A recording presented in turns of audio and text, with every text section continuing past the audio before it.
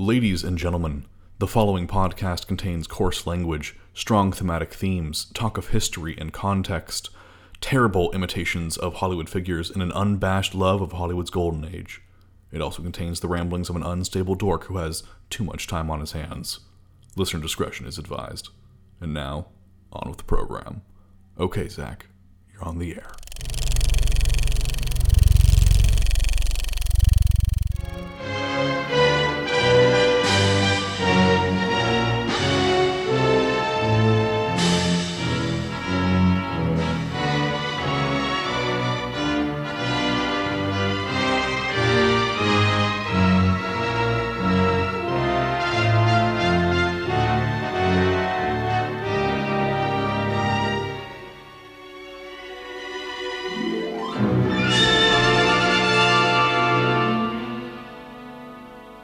Curtiz was a very excitable guy and pretty sadistic.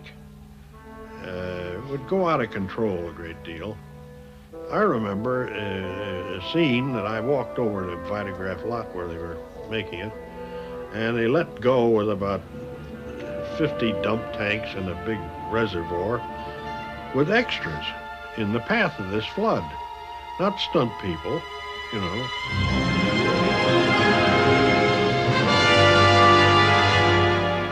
And they came tumbling down topsy-turvy, with Curtiz screaming at them from the sidelines and throwing 2x4s into the flood because they started to stand up in panic.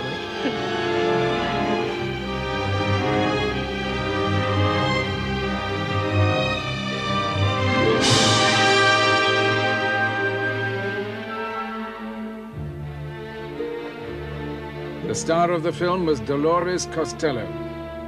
It was brutal. I called it Mud, Blood, and Flood. There was much blood.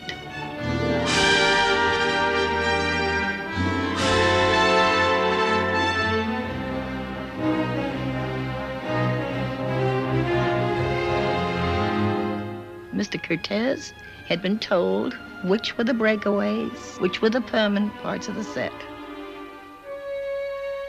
And they had long-horned steer in there, and human beings, and some dummies. But he put the human beings where the real set was, and the dummies where the breakaway was, because he wanted realism, as he called it.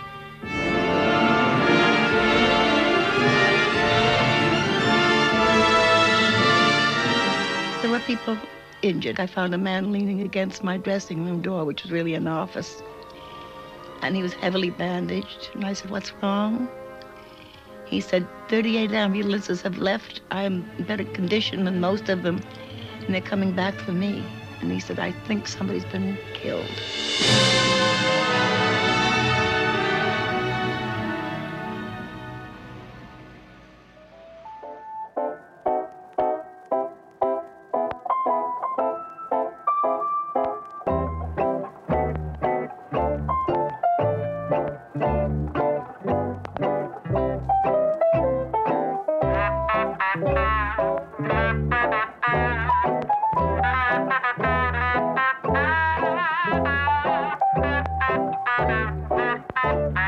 Yesteryear Ballyhoo Review.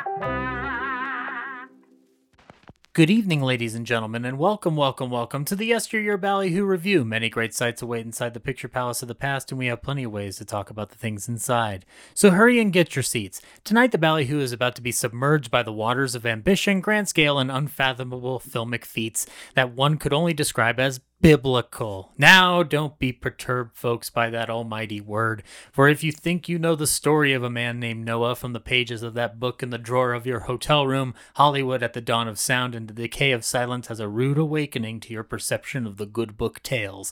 That's right, ladies and gentlemen, tonight the Ballyhoo carefully treads into the discussion of silent cinema and its decay with a presentation of the part-talky 1928 Michael Curtiz epic, Noah's Ark. So see the show and stay behind for a discussion to delight the earbuds. What? Oh, Well, ladies and gentlemen, I've just been informed that our customary clip for the folks at home will be rather pointless in many ways. The sound in this film itself could altogether be pointless. But if you will, let's take a moment and watch the film unfold, shall we? Ah, there we were. The film has now been seen, I assure you. Our silence was the audience rendered speechless by the 75% of the film that captures Hollywood at some of its grandest scale without a word being spoken. And yet, now that we have seen the picture, we will get to the talk of the day. Yes, part Bible story, part World War II melodrama that leapt to the silver screen under the determination of Michael Curtiz is one for the industry's books, though not in the way that it was for folks like DeMille. Well, the film has a successful box office capture and an adequate response, and its ambition is lauded in many areas. The film's legacy carries with it a sad tale of the lack of concern for folks in the workforce and the audacity of an industry just learning to talk without realizing what they were losing in the process. Just how is Noah's Ark seen today, and what lessons does it hold for the modern filmmaker and film audience? Well, to answer this, we need the help of a wit that is as ageless as the gods in the clouds herself. He is a comedian and writer whose biting humor has dug into the truth of this world throughout the Denver area for many a year. And today he will be asked to build not an arc, but an argument or two about this film's legacy and how it stands into the importance of the world of cinema. Please welcome to the show, Mr. Andrew Bueno. Hello. Hello. That is so sweet. Thank you so much. Yeah, well, welcome to the introduction. Now here comes the part where I grill you. It's been said that you're a comedian. Well, I don't find you funny. I mean, that's fair. That is not true. I've told you many times that you are among my favorite comedians. It would have been a big point of confusion. Just like, wait, why? We're not here to talk about Noah's Ark. here? We're here to talk about what I don't find funny. You know what I don't find funny? X-Men jokes. It's not your skill set that brought you here. It's your perspective on workplace tragedies. I know. Yeah, exactly. Now, you say that you're funny, but I don't find work conditions hilarious. Listen, we gotta try harder for people. You know what you do next time you go onto a stage is just go up there and be like, guys, I used to have a whole range of jokes from A to Z, but instead I am here to talk about the cruel working conditions of the common man. I'm gonna do 20 on the triangle shirtwaist factory fire. You'll seen this? You heard about this? Yeah. You literally just do it like a Johnny Carson monologue. Have you heard about this? That is kind of been the challenge of the past couple of years, is really just trying to not go into as many anarchist rants as I feel like are necessary on a day-to-day level. Do you just wake up and shout in the mirror first and then go like, all right, now I can talk about what it's like to be in traffic. Yeah, it has influenced my time, I think, with like pets and babies. Just like any creatures that just want to be engaged, like, and hear a person's voice. Just like, okay, you're gonna get a lot of who needs to get a brickin' in terms of dogs and babies. Current political climate. I didn't think W.C. Fields' character, not him, but his character would reincarnate himself into you. But here we are. Welcome, buddy. Now, for the audience at home who may not know you, shame on you, audience. I've known you for over a decade, as you kindly reminded me earlier today. It's been about that long, yeah. I don't understand what the point is of making me feel old, but you did it today. You are a man out of time. Again, that is true. I've always been 39 to some extent or another. But no, you've been you were instrumental in my getting to this point. Because I remember we went to film school together, for the context of the audience. And I'll never forget that we were talking about gangster movies at one point. And I think I was talking about Angels with Dirty Faces at some point. And you were just like, have you seen White Heat? And I'm like, no, I haven't seen White Heat. And he's like, and Andrew, without blinking, went, you need to watch White Heat. And it does rule. that it is one of those films that takes you aback with its brutality. And I remember I'd already had the DVD because I got that collection, that Warner Brothers collection, which I've now reacquired, not just the first volume, but all 4 volumes of that thing now. Thanks to Second Spin when you used to exist. But that never left my head. And then you also encouraged a lot of noir in my film education. Yeah, I think there was it was early in education into in terms of how like you kind of approach film school and the stuff around it, but just sort of being cognizant of the arc around the code area, and also even with our discussion, what we are going to be discussing today, the losses and sort of kinetic film language and those transition points between a lot of different film types. It was like, and White Heat, of course, is beyond that, but yeah, there's so many things that they're still a part of the canon, but they're not largely discussed in their importance, where like Right. White Heat, I think if you watch that, it is keystone to a lot of crime film and a lot of like modern film noir and a lot of concepts behind the work of like, I don't think Scorsese would be the same without it. I don't think a lot of other filmmakers would be the same without it. And it's not always put in that context.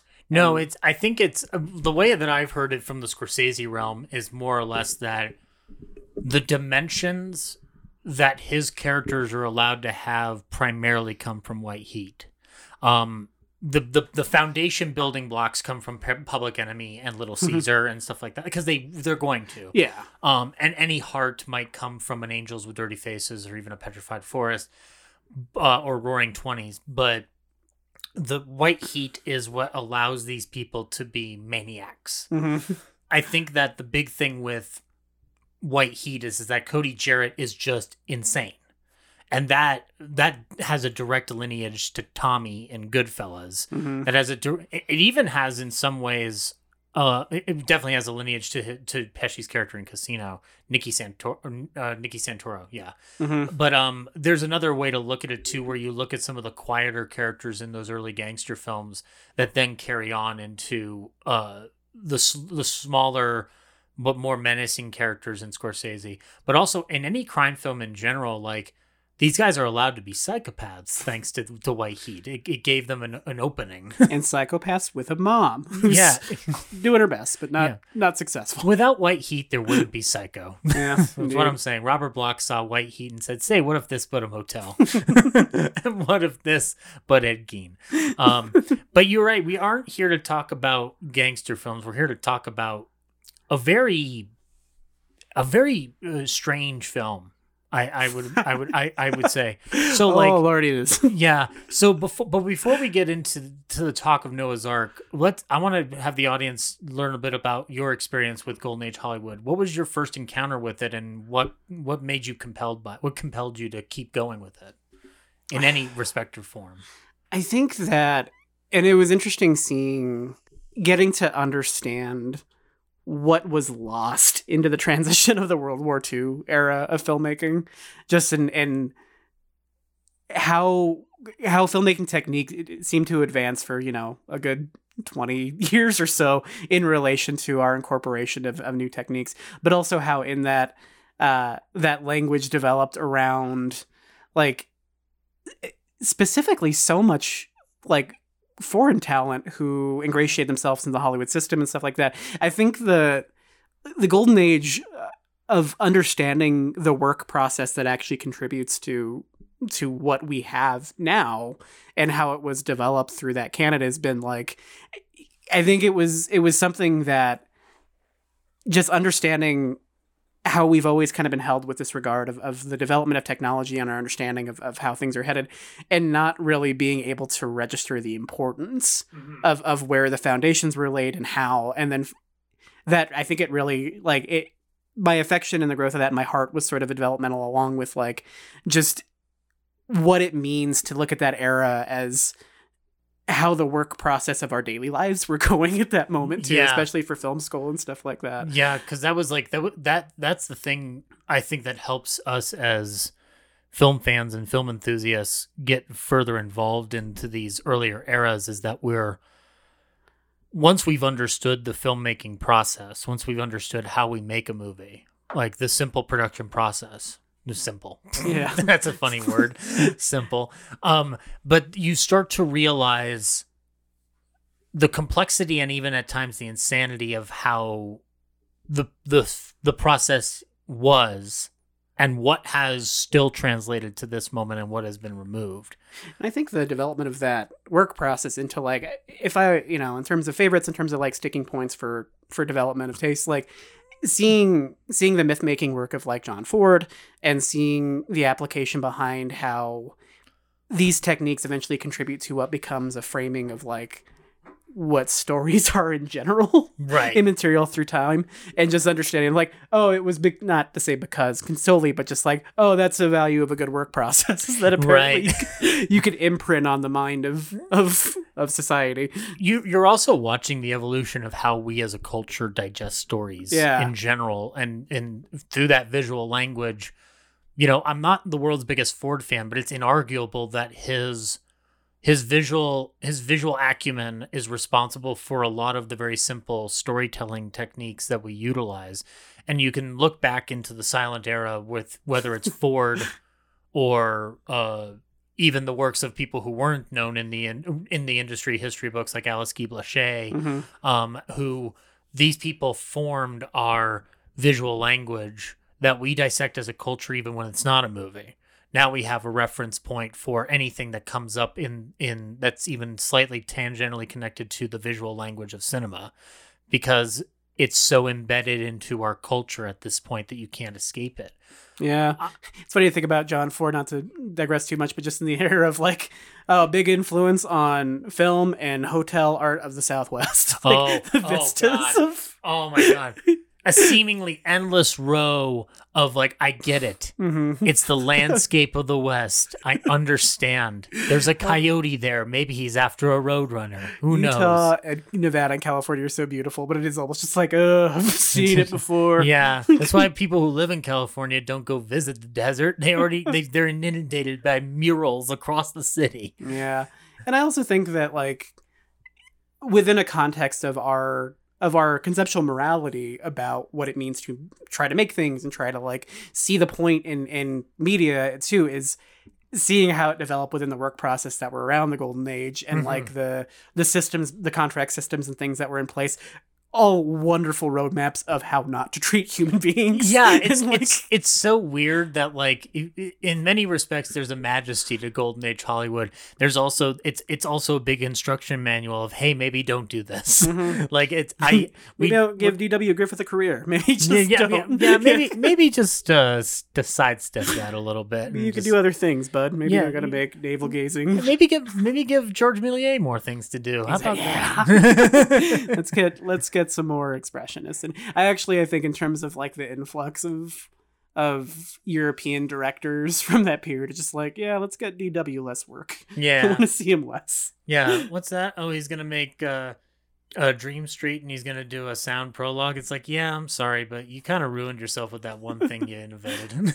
Not that it's weird because like but you're talking about like cinema at its earliest conception. I'm actually curious though, for you as a person, like can you recall the first film from this era that you would have seen? Can you even trace it back, or is it probably would have been, I feel like Stagecoach is one of probably as like a kid, because it was just, my grandmother was big into Westerns, so it was sort of like that was maybe my gateway into a lot of those early films.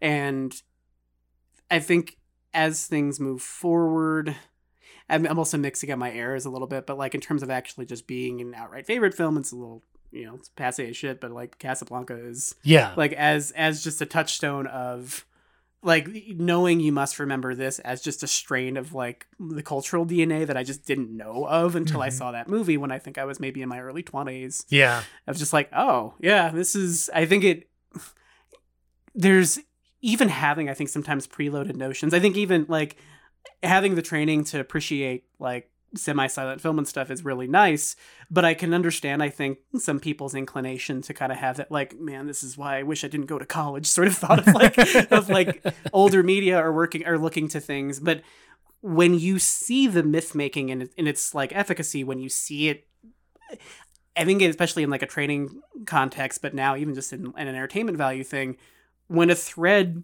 lasts through time, you're just like, oh, that's like, if you can find that knowledge and appreciation in what becomes universal from filmmaking, that spark, spark of realizing the importance of the touchstone rather than just accepting the touchstone. Yeah, you understand what it means to actually add to the canon, and this was those first steps into building a canon, creating an actual framework for what we would be able to look at film as like a feature art form. And because it's easy to take tropes for granted.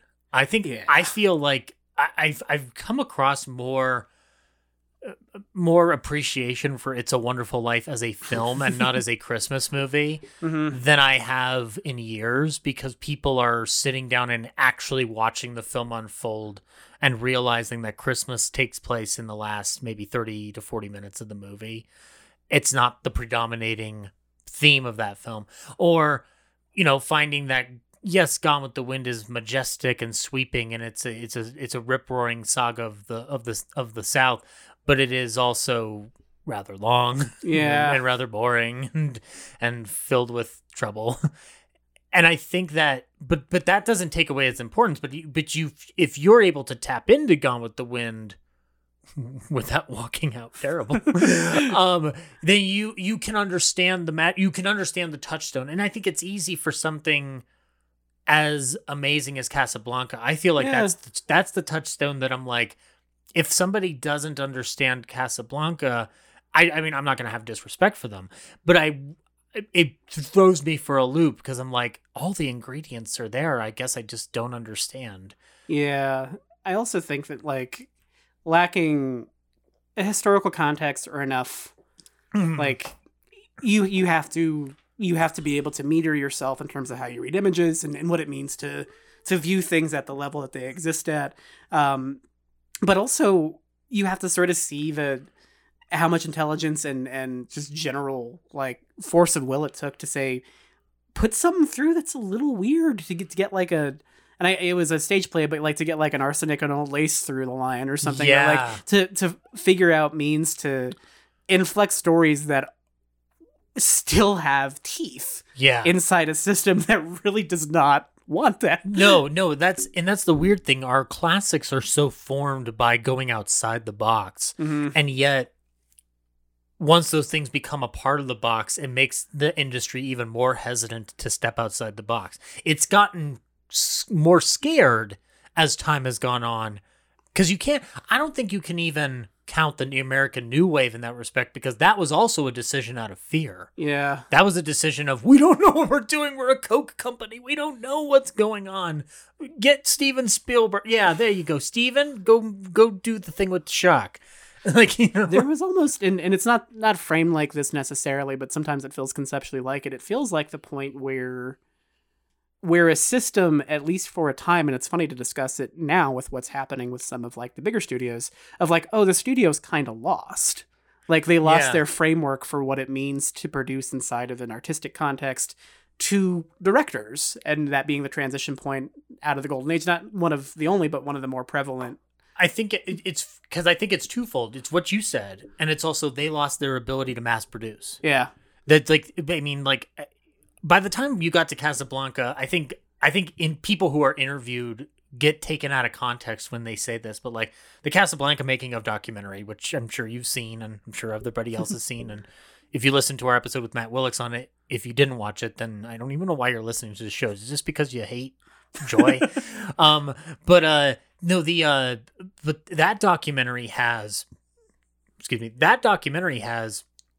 Julius Epstein going like, they were making a picture a week, 52 pictures a year. Yeah. And it's like, well, by the time you got to the 40s, especially with the war, that was not necessarily the entire case. But there was a point when this was a picture a week mentality. This was a staff job you went to and made a film. Like there was a constant rotation of projects happening like a factory.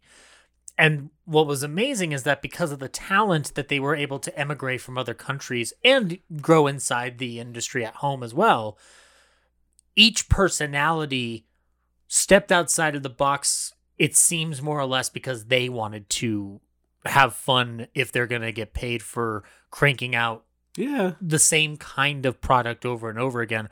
The director we're talking about today, who we've touched on before in Casablanca, he is one of those examples. It's like, I'm going to come over to Hollywood and crank out the film, the 100 and something films that I'm going to have to my name, but I'm going to inflect it with what I do best. And each director does that. Fritz Lang did it when he came to this country.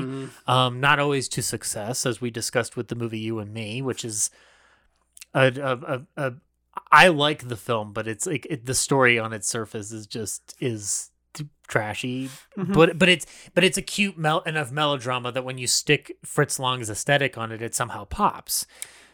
I'm curious. There's almost a measure of like the infinite return of 100 years of seeing this era of like such overt content production oriented things, or even like the scale of matching Fritz Lang with like a commercial system the same way you would throw an art house director at a Marvel movie these days. You want me to direct a what?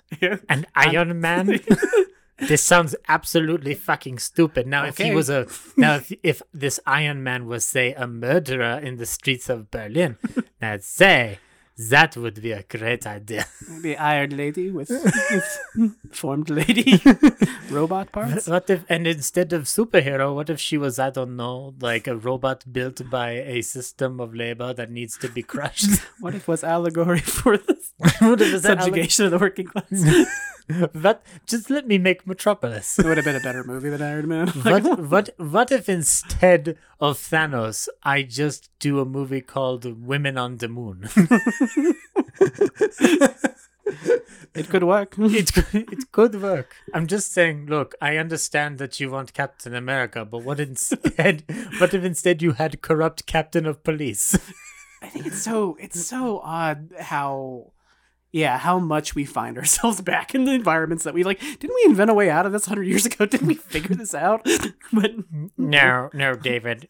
I, Alfred Hitchcock, will not direct Batman. I don't even understand what a Batman is. Now, if it were a man bat, then say... I could play with that for a minute. You did name a project that I would like if I could, through force of like in heaven, like Alfred Hitchcock Batman movie. Can you make like the James Stewart as Bruce Wayne Batman that I've wanted for some reason? Alfred, pull up the file on the Joker. Oh my God, he's poisoning the whole city. How about a Batarang? You want the moon, Selena? That would make that scene make more sense, I think. Mistletoe. Oh no, it's Betty Davis. Mistletoe can be deadly if you eat it, but a kiss can be deadlier if you mean it.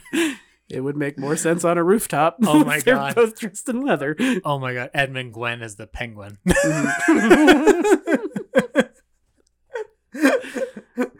I think that is one of those projects I would love to see. It's developed in the 30s, released in the 40s, equivalent. Goddamn World War II for taking.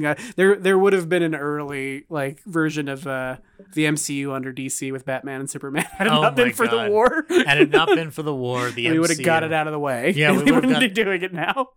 Oh my God! That explains this one piece of literature that I read not too long ago, where it basically said like, and then the project was to conceive an entire group of superheroes when all of a sudden Pearl Harbor.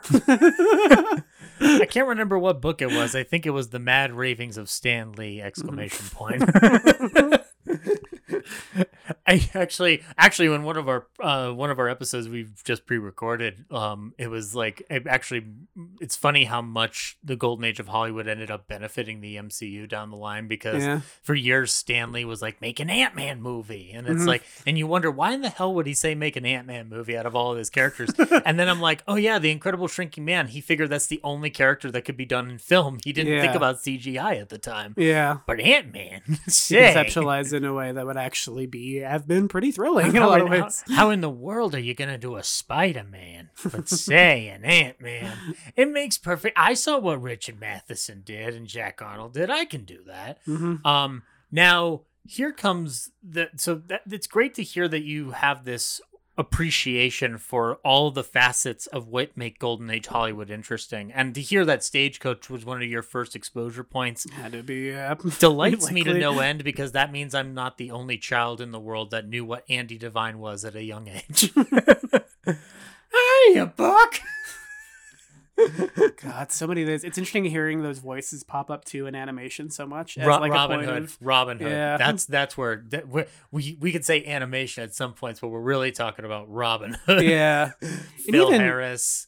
And also some of the voice archetypes too that were just developed as like kind of stock character types as that just again keep coming back. Oh yeah. Sometimes not necessarily with the correct attribution, but yeah, I always feel like Phil Harris is the only one that actually got proper cast. Like it's almost as like the character fit the action. The other one being George Sanders as Shere Khan the tiger in Jungle Book, because it's just like he looks like a tiger that would want to eat the man cub. There is a bit of typecasting in that. And at the same point, you watch Foreign Correspondent with George Sanders, and he's like the goofy best friend character you wish you had in every movie. Like, yes, I want this goofy British best friend character in every movie, please.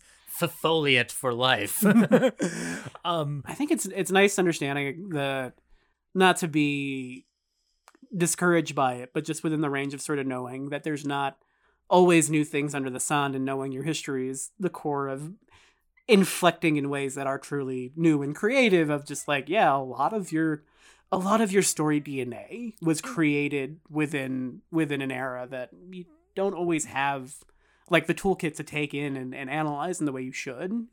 Don't tell trying to make things. Don't tell people that who have a hateful agenda. You don't want to tell them that somebody from another country had an influence in the way they ingest Star Wars. You don't want to tell them that. They'll get angry and they'll spit at you. Yeah. But thankfully, we're not here to talk about Star Wars. We're here to talk about Noah's Ark. Now, rather than ask the question, "What's your familiarity with the Bible?" I figured it burns when I touch it. Refresh my memory. Is it a good book? It's considered the good book. Ah, I see. I see. I've been hit with one. Does it have magic in it?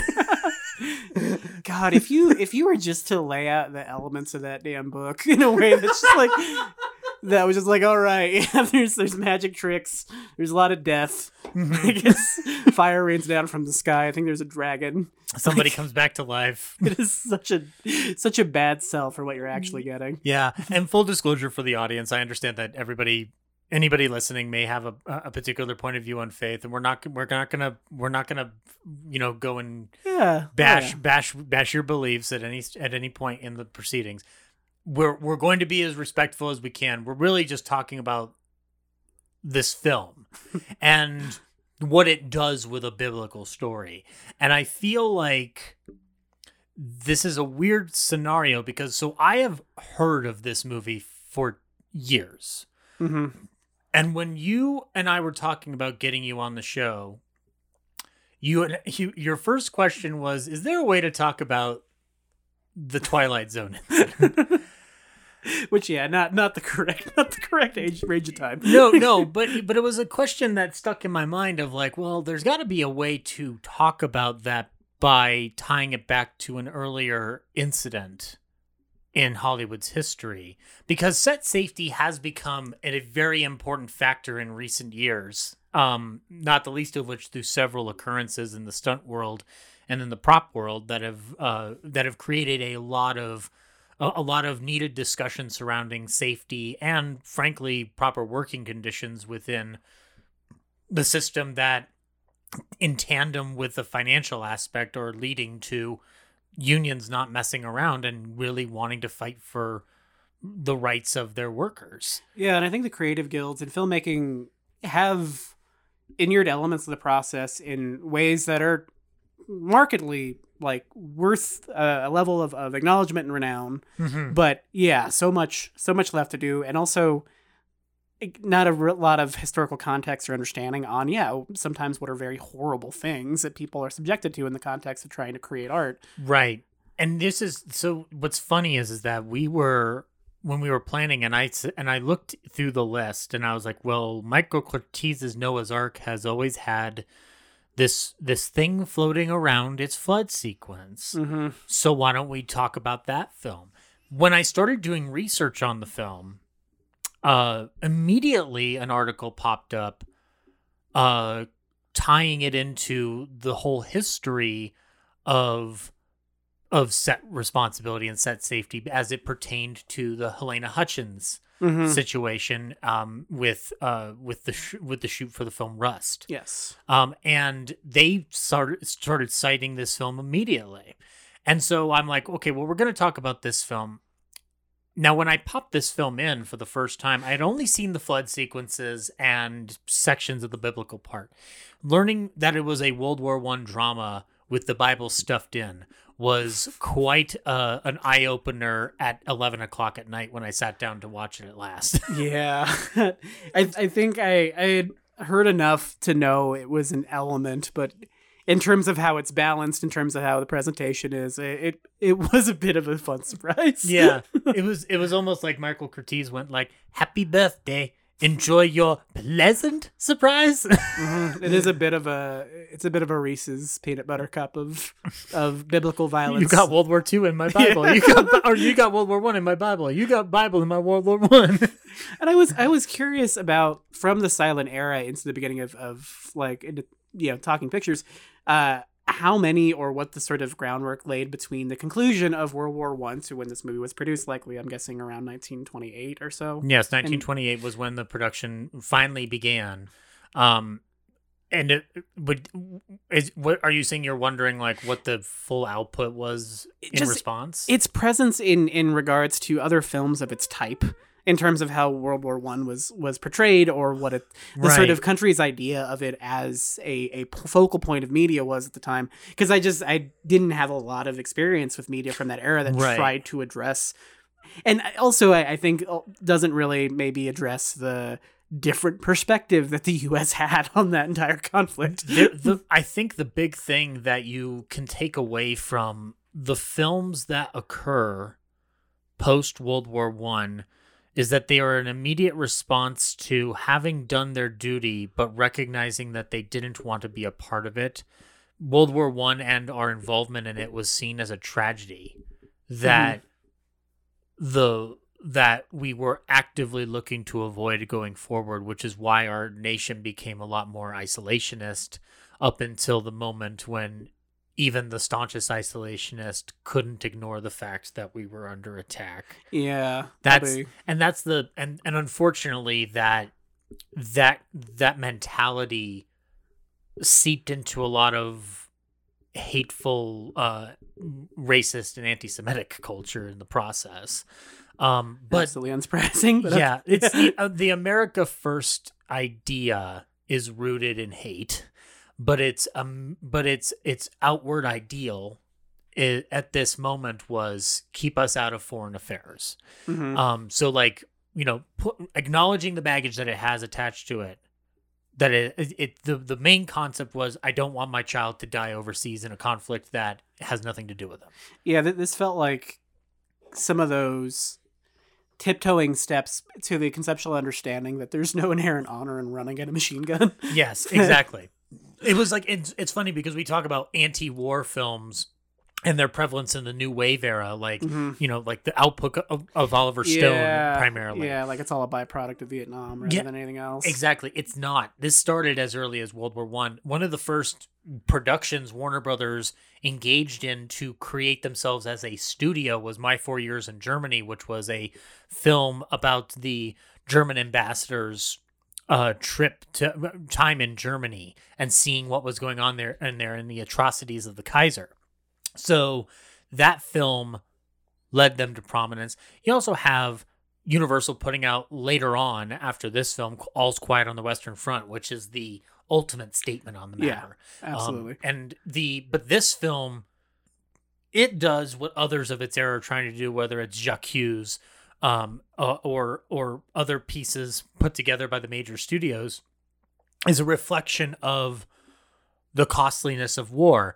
And what's funny is that you can the imagery and the ideas go one of two ways. It either goes to somber reflection, or, and this is not a joke, it goes to monster movies, because monster movies use that imagery.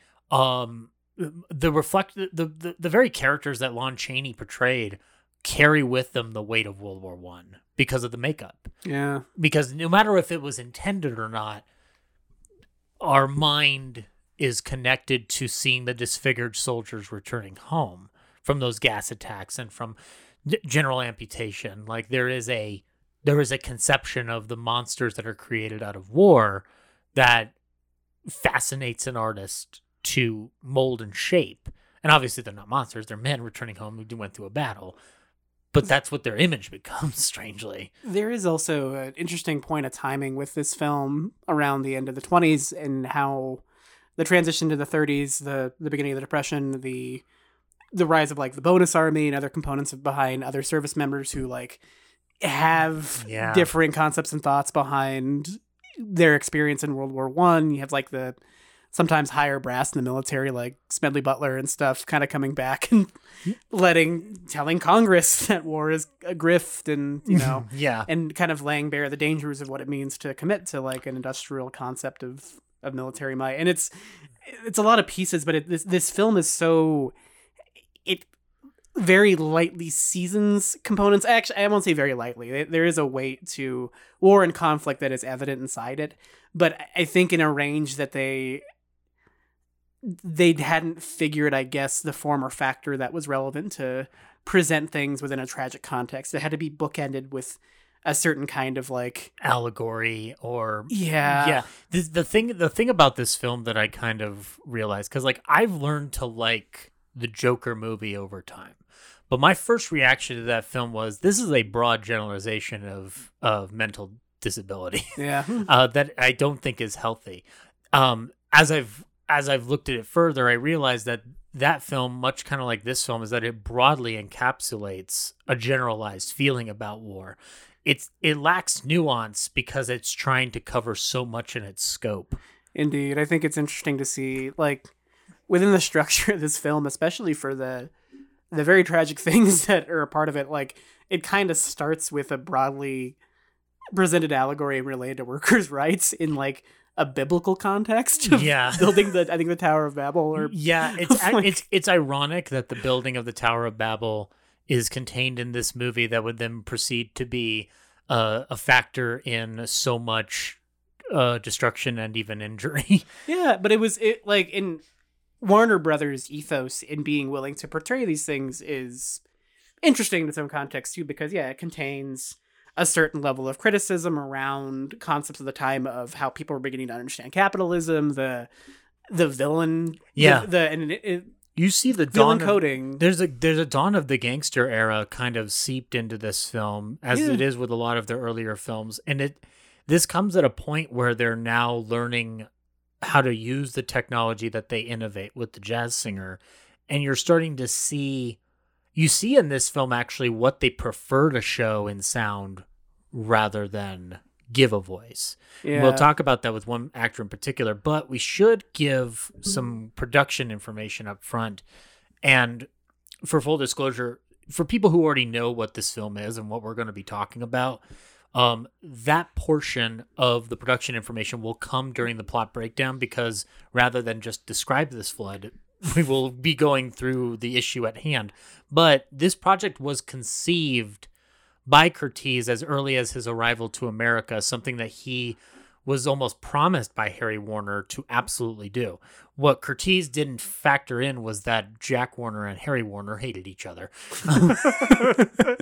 He didn't factor in Cain v. Abel, Dawn of Justice. And so the bottom line is that Curtiz kind of gets left in this limbo of sorts. He's brought over to America to make films. He establishes himself as really the first director of Hungarian film. And Harry Warner sees his work and says, I like you, come on over here and make stuff for us. And while he's waiting to do this Noah's Ark outline that he stretches out, because he sees, as everybody else sees, the importance of this kind of biblical epic. DeMille had already set this standard way before. Yeah. So he wants to get on that bandwagon too. But there's a couple of problems with it. Number one, obviously the brother battles. Number two is there's a cash strap nature to Warner Brothers around 1926. And it leads them to this point in their existence where one of the brothers, Sam, who's already been fiddling with the sound technology, says, guys, let's go all in. and the agreements are made. And around 1926, as Curtiz has been brought over to America and is kind of being put into an assignment mode, around August 6, 1926, Vitaphone is acquired. And thus the jazz singer is put into the production and put on the gambling block of like, will it work? At the same time, there was one of the first films that Curtiz was brought on board for was a movie called A Million Bid. And Hal Moore, the cinematographer of today's film, or at least one of them, kind of gives a little bit of insight into Curtiz and his eventual responsibility for the issues at hand. This is what he had to say about working with Curtiz on A Million Bid. We had a darling little baby in A Million Bid, and the baby was supposed to cry. So Mike would go up to say something to the woman who was holding the baby, and he'd fuss around, adjusting the diaper or something. The baby would start to cry, and he'd turn on the camera. I took about 4 or 5 takes before I caught on to what the son of a bitch was doing. He was pinching the baby to make it cry. Curtiz's methods have always been discussed as outright shitty. I didn't think it extended all the way to babies. Sure. I feel like there's really not a lot of accounting within the ethical history of like film. No. Just in terms of like, all right, here's where you stop. Like, yeah. Like here's where there's a rule in relation to how you're allowed to interact with a child on a film set. Well, child actors' rights were no more respected than animal actors' rights were at this point. So it's not, this is not an excuse, but it's just, this is the reality of where they were in their development of like, because it's similar to how child labor laws are like not taken seriously up until a certain point. And stuff like this is very much the reasoning behind if you're going to engage in an art form but have no sort of like mind or patience to understand the sort of history behind its ethics and the development of how it means to actually do it without being a piece of Yeah, exactly. And I think that it's funny because like so all the sources, I try to give the sources out right. I looked on Variety, I looked through newspapers, and I tried to backtrack some stuff from IMDb. And most of it I was able to find something, but it wasn't coming from articles of the era. It was coming from Michael Curtiz, A Life in Film by Alan K. Rode.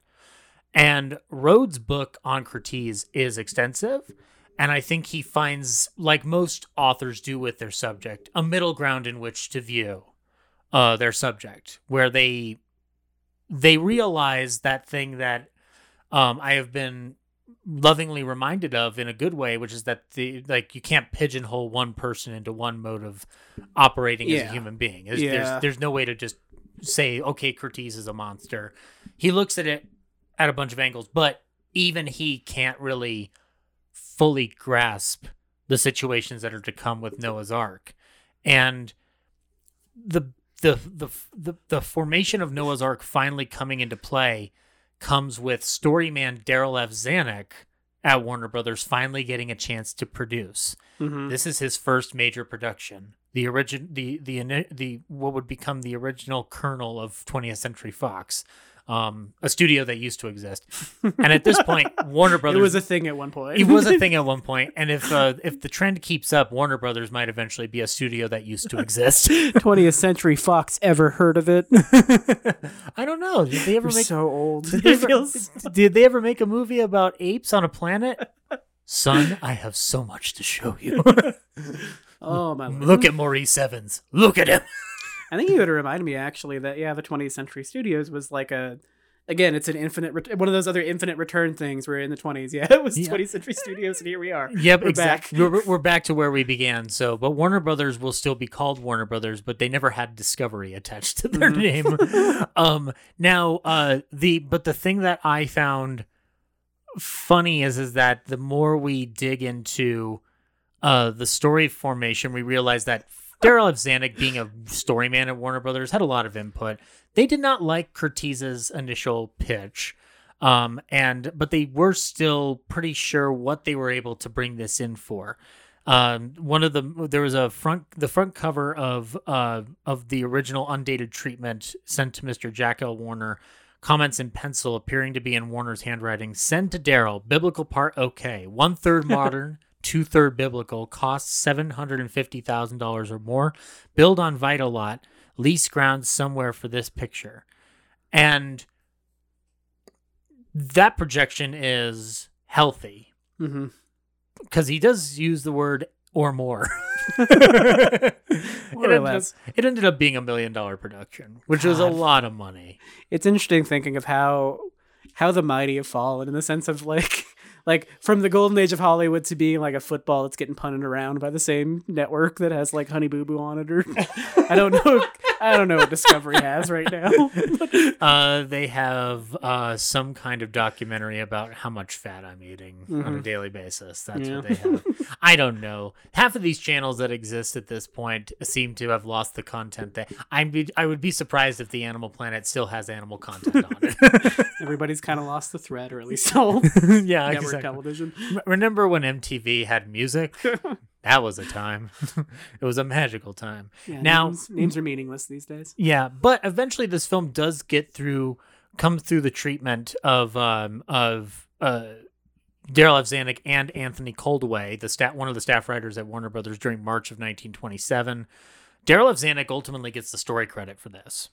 And we start digging into production. Our star, George O'Brien, one of our two stars, was touring in Europe with F.W. Murnau, and was summoned home by Fox to be lent out to Warner Brothers for $1,500 a week. Noah Beery signed $3,000 per week. Paul McAllister and Gwen Big Boy Williams are brought in additionally, and you have Dolores Costello. And there's a lot of articles to the era that are very concerned with Dolores's transition into sound. And that's something to talk about, is that they are aware that this production is going to extend into the sound realm now because of what they created in The Jazz Singer. It was an interesting time, just in terms of everybody placing bets on whether or not your voice sucked too much to make it. It's so funny because the one instance where everybody points to our history of Hollywood as like, oh, well, this actor couldn't make the transition to sound. Yeah. This person couldn't find a career after the emergence of sound film. John Gilbert is our big point of reference for this. Mm-hmm. And he's accused of having this squeaky voice in a Jack Benny movie. I've watched that film multiple times for research. He has a voice. It's just a voice. Yeah. But it's because of the way these films are being projected and displayed. So it's almost as if projecting your film properly is an important thing. Are you hearing me, AMC? So his voice sounded weird depending on the print or what the disc sounded like or whatever speed was being run. And meanwhile, though, we hear the voices of our actors. They have voices. They translate, I guess, just fine. Like, we're not dealing with an awkward situation like a Mary Philbin. It's an era that hadn't conceptually acknowledged the reality of kind of like the sort of midday player, the sort of character actor / occasional leading person. Like, yeah, you can be a bit of a utility player. You don't have to exist in one context. Yeah, I find it funny that like people who would never have succeeded in silent films find their success in talking films because their voice is one other aspect of their personality that shines through. Yeah. Consequently, if you put Lon Chaney in a talkie film like the only one he did, The Unholy Three, he has a fine voice and he can throw his voices into others. He could have been a man of 1,000 voices. Yeah. But his voice doesn't distinguish him the same way a Humphrey Bogart does necessarily. Mm-hmm. But his face certainly does. And it is telling that not too long after Lon Chaney died, silent cinema itself was basically done. Mm-hmm. Like it's almost just like it was all dependent on his survival, and lung cancer saw the death of silent movies. Lung cancer really had an axe to grind. The silent era. I fucking hate silent films. What can I do? Mm-hmm. Hello, Lon. Now this is where we start kind of dealing with the nuts and bolts of production here. The production begins around March of 1928. It takes about a year to really kick this into gear. it seems like the range kind of has them wrapping up around August or September. There's exterior locations at Big Basin Redwoods State Park, which is where we get a lot of the stuff with Ham, Shem, and Japheth in the Noah sequences, and the Iverson Ranch in Chatsworth, which I can only assume has a lot to do with some of the exteriors for the biblical, but also maybe the war scenes. And there is a massive scale of production that even extends into outside of the Warner Brothers lot. So this is an account from somebody for the processional to the Temple of Jagoth. The police officers raises his hands and 100 cars stop, waiting for the sign that permits them to progress again. The cars are heading to Talmadge Street. The roads are clogged around 6 gates of Warner's with heavy-duty trucks, Buicks, Chryslers waiting to get in, cavalries of extras, technicians, carpenters, Negroes, Japanese, and Chinese are marching in.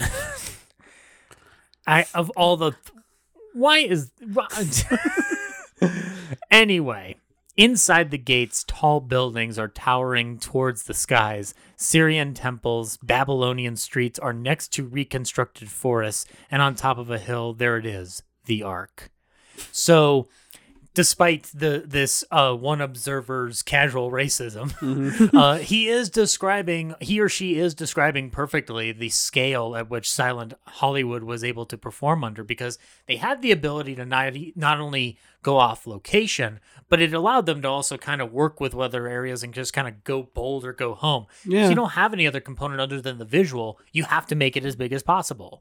Now, but by the time you get to sound, until you can figure out how to go on location, you're pretty much studio bound. So you better hope your stage and your set, whether inside or out of the studio lot, has enough force to deal with the sound, but also to have the scale that you're looking for in it. But like, let's use Gone with the Wind, for example. The Burning of Atlanta is a good example of that. Yeah. Where you have yes, it's a major, massive sequence, but it feels contained when you watch a D.W. Griffith movie or a DeMille movie from the era of just going yeah, but it doesn't have this much going on inside the frame. Critical support to General Sherman for burning Atlanta. Yes, yes, exactly, yes. Yeah, it's within this era, it's interesting that how much of a mutant this production is, just in terms of, okay, we're going to commit to, and I believe it was after the fact that the elements were incorporated to some degree, or in terms of production, it seems like the sound elements. I feel like I read that the production actually maybe shot those elements, or they were directed by another person. That's something I couldn't confirm, because the problem is that it comes off of Wikipedia. Oh, okay. And if I can't source it, I can't confirm it. So I will not confirm it, but I will tell you that Wikipedia says Roy Del Luth directed the sound sequences, not Curtiz. Oh. But what's strange is that Curtiz had already been brought into the sound realm because of a movie called Tenderloin, which was his real first experiment into this roughly 15% of the film talking. And Curtiz publicly praised the sound system, but privately referred to mixers as sound bums, which there's a term for a hungry public, sound bums. I could scarcely imagine the response of just honing your technique in relation to location shooting and being able to access and work within such a free palette, and then suddenly have to, make it work, make these aspects work in a room. You have no other choice. It is what it is. Can I read from you what Alan K. Rode said about Curtiz's impression of the sound situation? Yeah. The most frustrating aspect was ceding the personal authority of his set to what he perceived as lesser entities beyond his control. Sound mixers, sound bums, as Curtiz derisively called them, often spoke in incomprehensible technobabble, accompanied by the arrogance that came with their sudden power. Also, the need to cluster actors around microphones concealed in props drove him crazy. The cameras had to be contained in small soundproof booths to squelch the noise of running gears, which nearly asphyxiated the cameraman. I feel like the relationship with above the line to a sound person has not changed in 100 years, apparently. Yeah. No. Do you think that if I make another film, should I refer to the sound mixer on set as a sound bum? And there's for anybody who's making a movie, there's nobody There's nobody on set who's generally more worth their money than your sound recordist. Like it is such a spice that if it's wrong, Yeah. really messes the whole batch. Yep. But the fact that means that on some level, that sound person has your set not under their control, but they can stop it. Yeah. And bring it to a halt, often with good reason. Yeah. But, yeah. I just realized that there's been this kerfuffle in recent years about recategorizing the best sound editing and sound mixing Oscars, and they combined it into the best sound one. Yeah. I'm gonna make an argument that the Oscars have already fucked themselves over enough. It can't hurt them to change the name again to Best Sound Bum. And just give Ben Burt the first Sound Bum give award. you the golden bindle for Best Sound Bum. It's an Oscar with a bindle and a hat with a hole in it. Listen, we know this is problematic. We'll apologize later. We're the Academy. Right now, we want to give you a statue that looks like a hobo out of a Looney Tune cartoon. It's one of those porcelain, like the saddest little hobo. Not my term, not a preferred one. Oh my god, the boom mic is the bindle. Like every sound person, you got your sound bindle. Does it got all your mics? If I ever get asked to work a student film again as a sound person, just like for basic needs, we need somebody to hold the boom mic. I'm gonna walk in with it like it's a bindle. So all the microphones are strapped to a bag at the end of the boom. Here's my microphones. Here's my XLR cables, and here's my lunch. It doesn't merit resentment, but at the same time, especially in that age, because how restrictive and how controlled those elements had to be for them to be effective. That frustration makes some sense. Literally, that whole quote is describing the movie Singing in the Rain to some degree. Yeah. Like, and there is a Singing in the Rain connection that'll happen as the reception of this film happens. But what also had to be contended with on this production was the project being greenlit with the auspices of Darryl F. Zanuck's production career beginning. The whole notion that I got out of it, which was interesting, is that Road rightfully indicates that Zanuck was kind of taking some credit, overambitious credit, which Curtiz seemed to not really mind because he was kind of aware of what Zanuck's role was up to a certain point. But Road quotes in the book that the young producer boasted to the Los Angeles Times, "We had just a name to begin with. Just a name. Noah's Ark." And then he noted Curtiz's involvement with a brief aside. "Yes, of course there was a director. Michael Curtiz directed all the dramatic work." I love how easy your pitching was back then. You walk in a room, just picture this. Noah's Ark. Yeah, that book everybody knows read. Noah's Ark.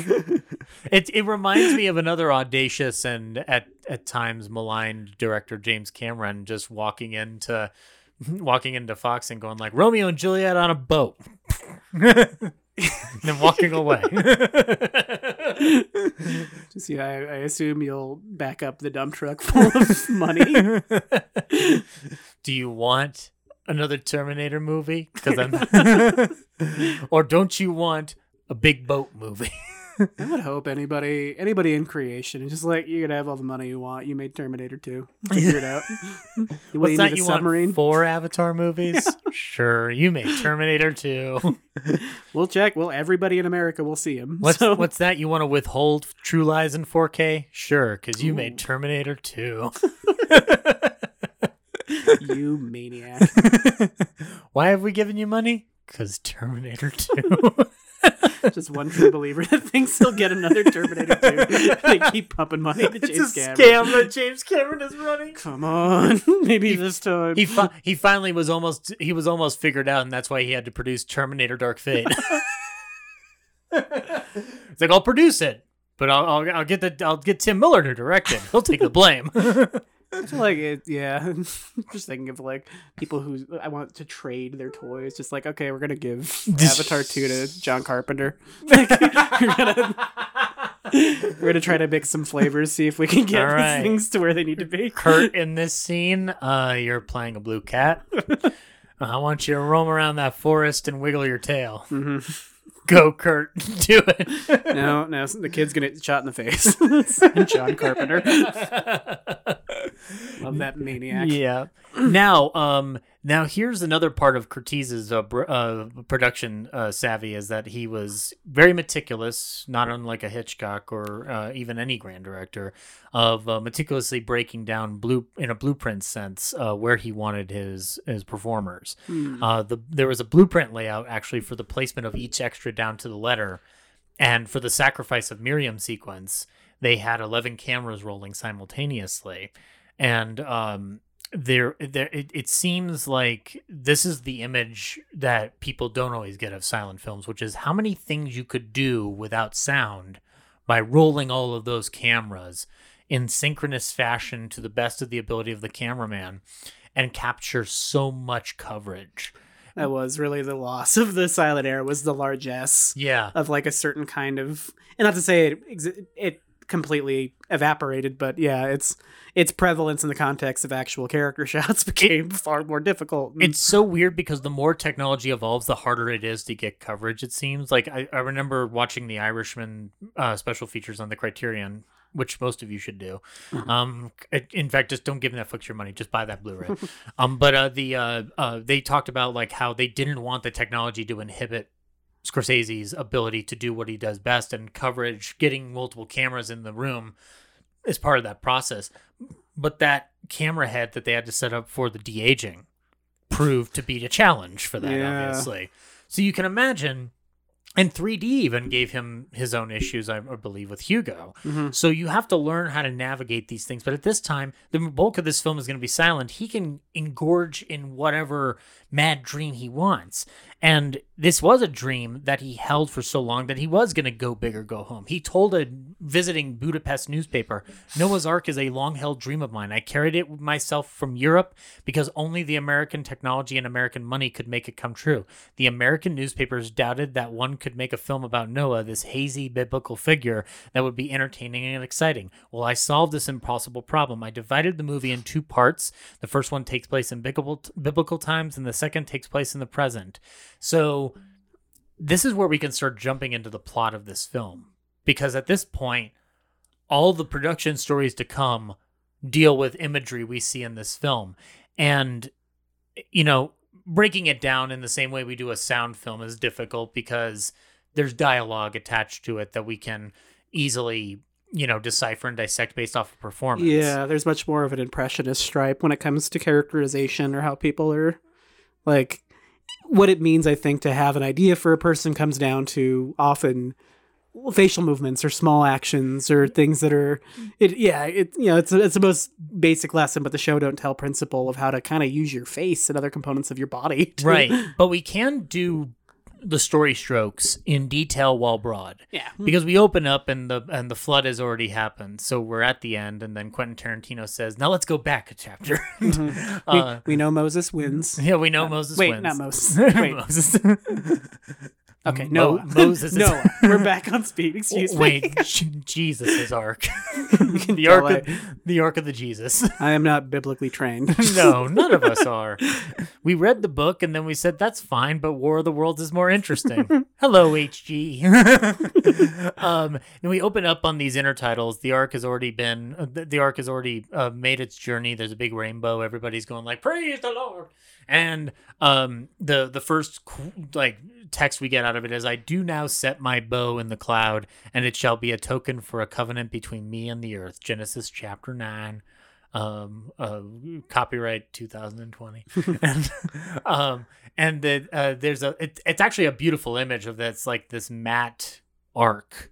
With the foreground being your like rock set and whatnot. Yeah, I think it's some of the same. Honestly, I think it was some of the same environments they shot Stagecoach in. Yeah. What's that matte painting of an ark doing there? Get the fuck out of here. Marion. Yeah, that's your real name. Get in that frame right there next to that rock. You know where the ark used to be. Now I want you to swing that gun. and make an entrance that'll make every dad in America happy. I think it's fun to, whenever you think of John Wayne, just imagine John Ford off to the side calling him a piece of shit. Like, Fucking asshole! you didn't fight in World War II, Jimmy fought. Why did you fight, John? Bob Montgomery fought. What the fuck are you? To be fair, we've talked about it on this show. I don't like either of those men, but it's easy to pick a side at times. I will take any opportunity to shit on John Wayne has never given me a reason to love him except for maybe Rio Bravo. But even then, I'm just like, yeah, but you're still a piece of shit. I appreciate performances. A lot of young men got grifted in the military. Exactly. By that asshole. Now, Dean Martin did nothing wrong. Which is a blanket statement I think anybody can make. Dean Martin did nothing wrong. Dean Martin did his best. That should be his biography. Dean Martin, it's just one page. He did good. It was fine. Credits. Now we do, but then we start moving immediately into other stories of the Bible. We start getting the building of the Tower of Babel, the slaves in Egypt. I could scarcely imagine the whiplash of people responding to this plot. Like, I went to see Noah's Ark. And then, like, wait, can you describe Noah's Ark? Yeah. First it started with the Ark, but then we started going back to the Tower of Babel, and then all of a sudden we ended up in Wall Street. and then sad older men are shooting other mean old men, and yeah. And there's a train crash, and boom. Yeah, and this is something that's prevalent throughout the entire piece too. This sort of bookended conceptual understanding that there is some implied equivalence between these stories, which I think is maybe within its time earlier to hold with versus now. They feel like pretty separate flavors. Yeah. In a modern context. I feel like there's such an emphasis on trying to compare the evils of the modern world and capitalism in particular to the lessons that the Bible teaches, which seems so counterintuitive to the way somebody that reads the Bible today operates. Yeah, the beginning of this movie starts with two very, and again, they're darkly, like, comedically sad in the context of the tragedies that befell, but of really throwing weight behind concepts, and these were popular social theory at the time of the social and economic justice movements and how it was being impacted by the, terrible economic circumstances of the last 30 years, and just the unfairness of people in biblical times being killed by falling Babel rocks. Yeah, Babel rocks or under the edicts of people who worship false idols. Like, the golden calf is done in here, and I love how the music builds up into this hedonistic like fashion of just the worshiping of this golden idol, and I'm just like, yeah, this is where the party is. Mm-hmm. And then, but when you get to the stock market footage, these would be wonderful commentaries if they weren't such broad strokes, because the literal scene of the Wall Street banker who fucked over the guy who gave him all his money. It's like, I'm sorry, there's nothing I can do. Bang, dead. Which, again, critical support to the guy shooting 20s bankers. It's like Guide to Capitalism for Dummies turned into a motion picture. It's a 2-second film. It goes to a microfilm festival. And then we get the immediate transition into the outbreak of war on this train. And we're introduced to this old preacher character, this old minister, who tries to get a seat on a train, and the young man basically tells him, "Fuck your Bible." Critical support to mean on the train. At least for a moment, I was like, he's not the worst person. No, he's not. He's just, I don't go in for your Bible stuff. And then our two heroes, Al and Travis, put a stop to this pretty quickly. And as they leave, Travis walks off kind of like the more solemn hero, and Al goes like, I go where he goes. And good old Al. Yeah, Al. We'll talk about Al. And we get also the introduction of Marie. She's a German actress working in a German theater troupe. This whole train too, I think, is a lot of their attempt at presenting thematic pieces to what they're going to book in with their biblical segments by creating broad archetypes inside of the people and their concepts behind what they find. So this film, the sort of, and there's precedent for this in history that I think is good to understand. When you lose like the ecclesiastical, the religious underpinning of your society, it's not that things are inherently bad. It's just, it's a vacuum. Yeah. Like there's going to be other forces that fill people's faith and concept of themselves. And 3 characters lay it out. One being the, like we have the Russian. Nikolov or Nikolov, yeah. Your Russian military leader who finds God in concepts. I wrote this down, and not to use the reductive language, but the science pussy army period of power or pyramid of power. you have 3 characters essentially arguing about what is God? Is it military might? Is it women? Is it is it science? And just again showing and being a direct opposition to this minister who is representing at least what is perceived as the order of God and the sort of natural. It's sort of weird. Presence it's sort of society. weird. Like he advocates. It almost seems like he advocates for faith rather than the dogma of religion itself necessarily. Yeah, he's not like it's like the movie Dogma with Kevin Smith. It's like it doesn't matter what you believe in as long as you have faith.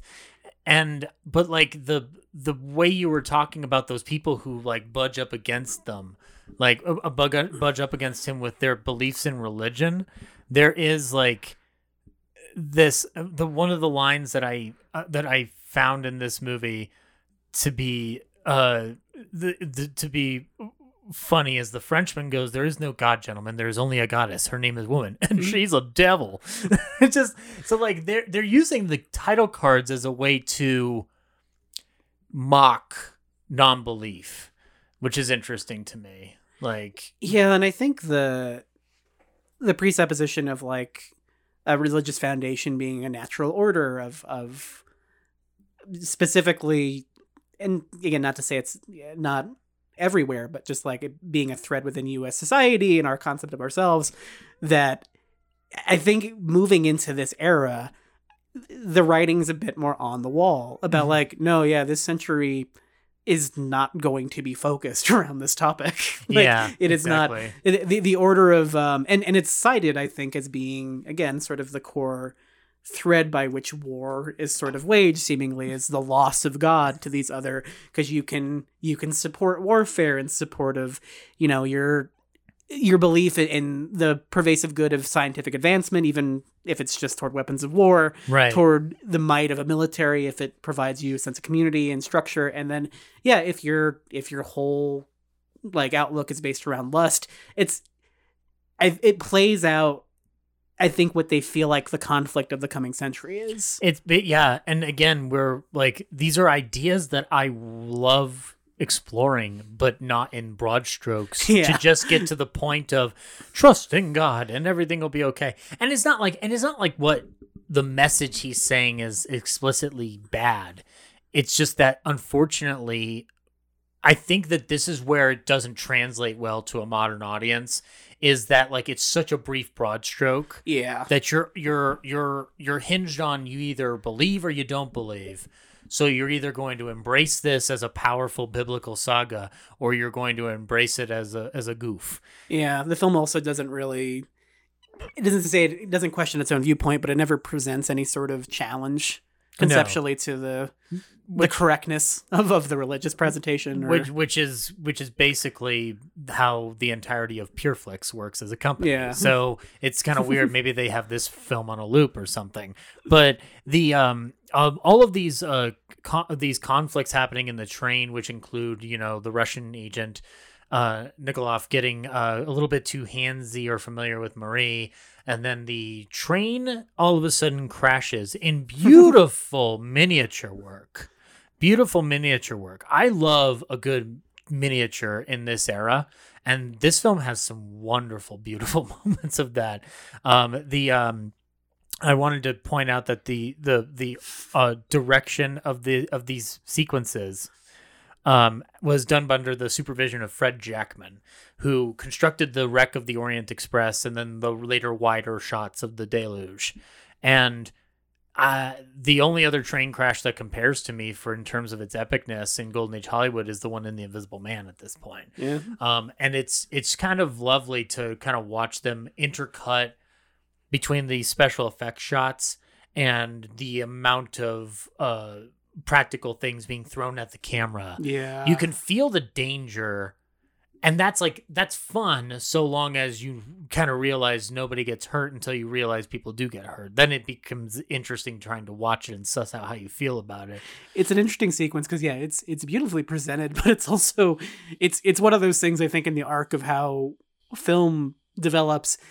It's a scene that has kind of a dissonant tone in terms of its music selection and some really chipper entries in terms of what is like, oh, this is seemingly a mass death event. Yeah, exactly. But it's like, but don't worry, like all is good. It's so weird. It also is trying to serve as a microcosm for how the melting pot works before it's divided up by war. Yeah. And like you see people like helping each other out and then going like, yeah, thanks, Russian man. Yeah, it's a solid class commentary that a prisoner who is handcuffed to a law enforcement officer. Law enforcement officer dies in the crash.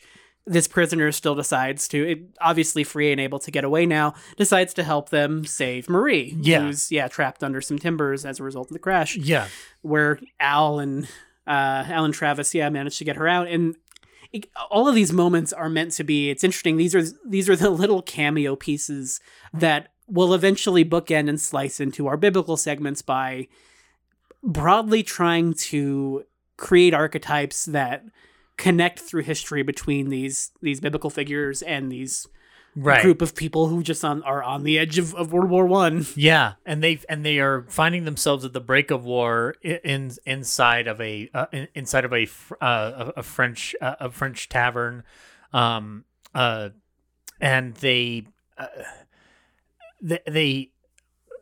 they basically duke out the emotional stakes of the film later on, because you have Nikarov trying to get into Marie's room and then Travis loses his shit.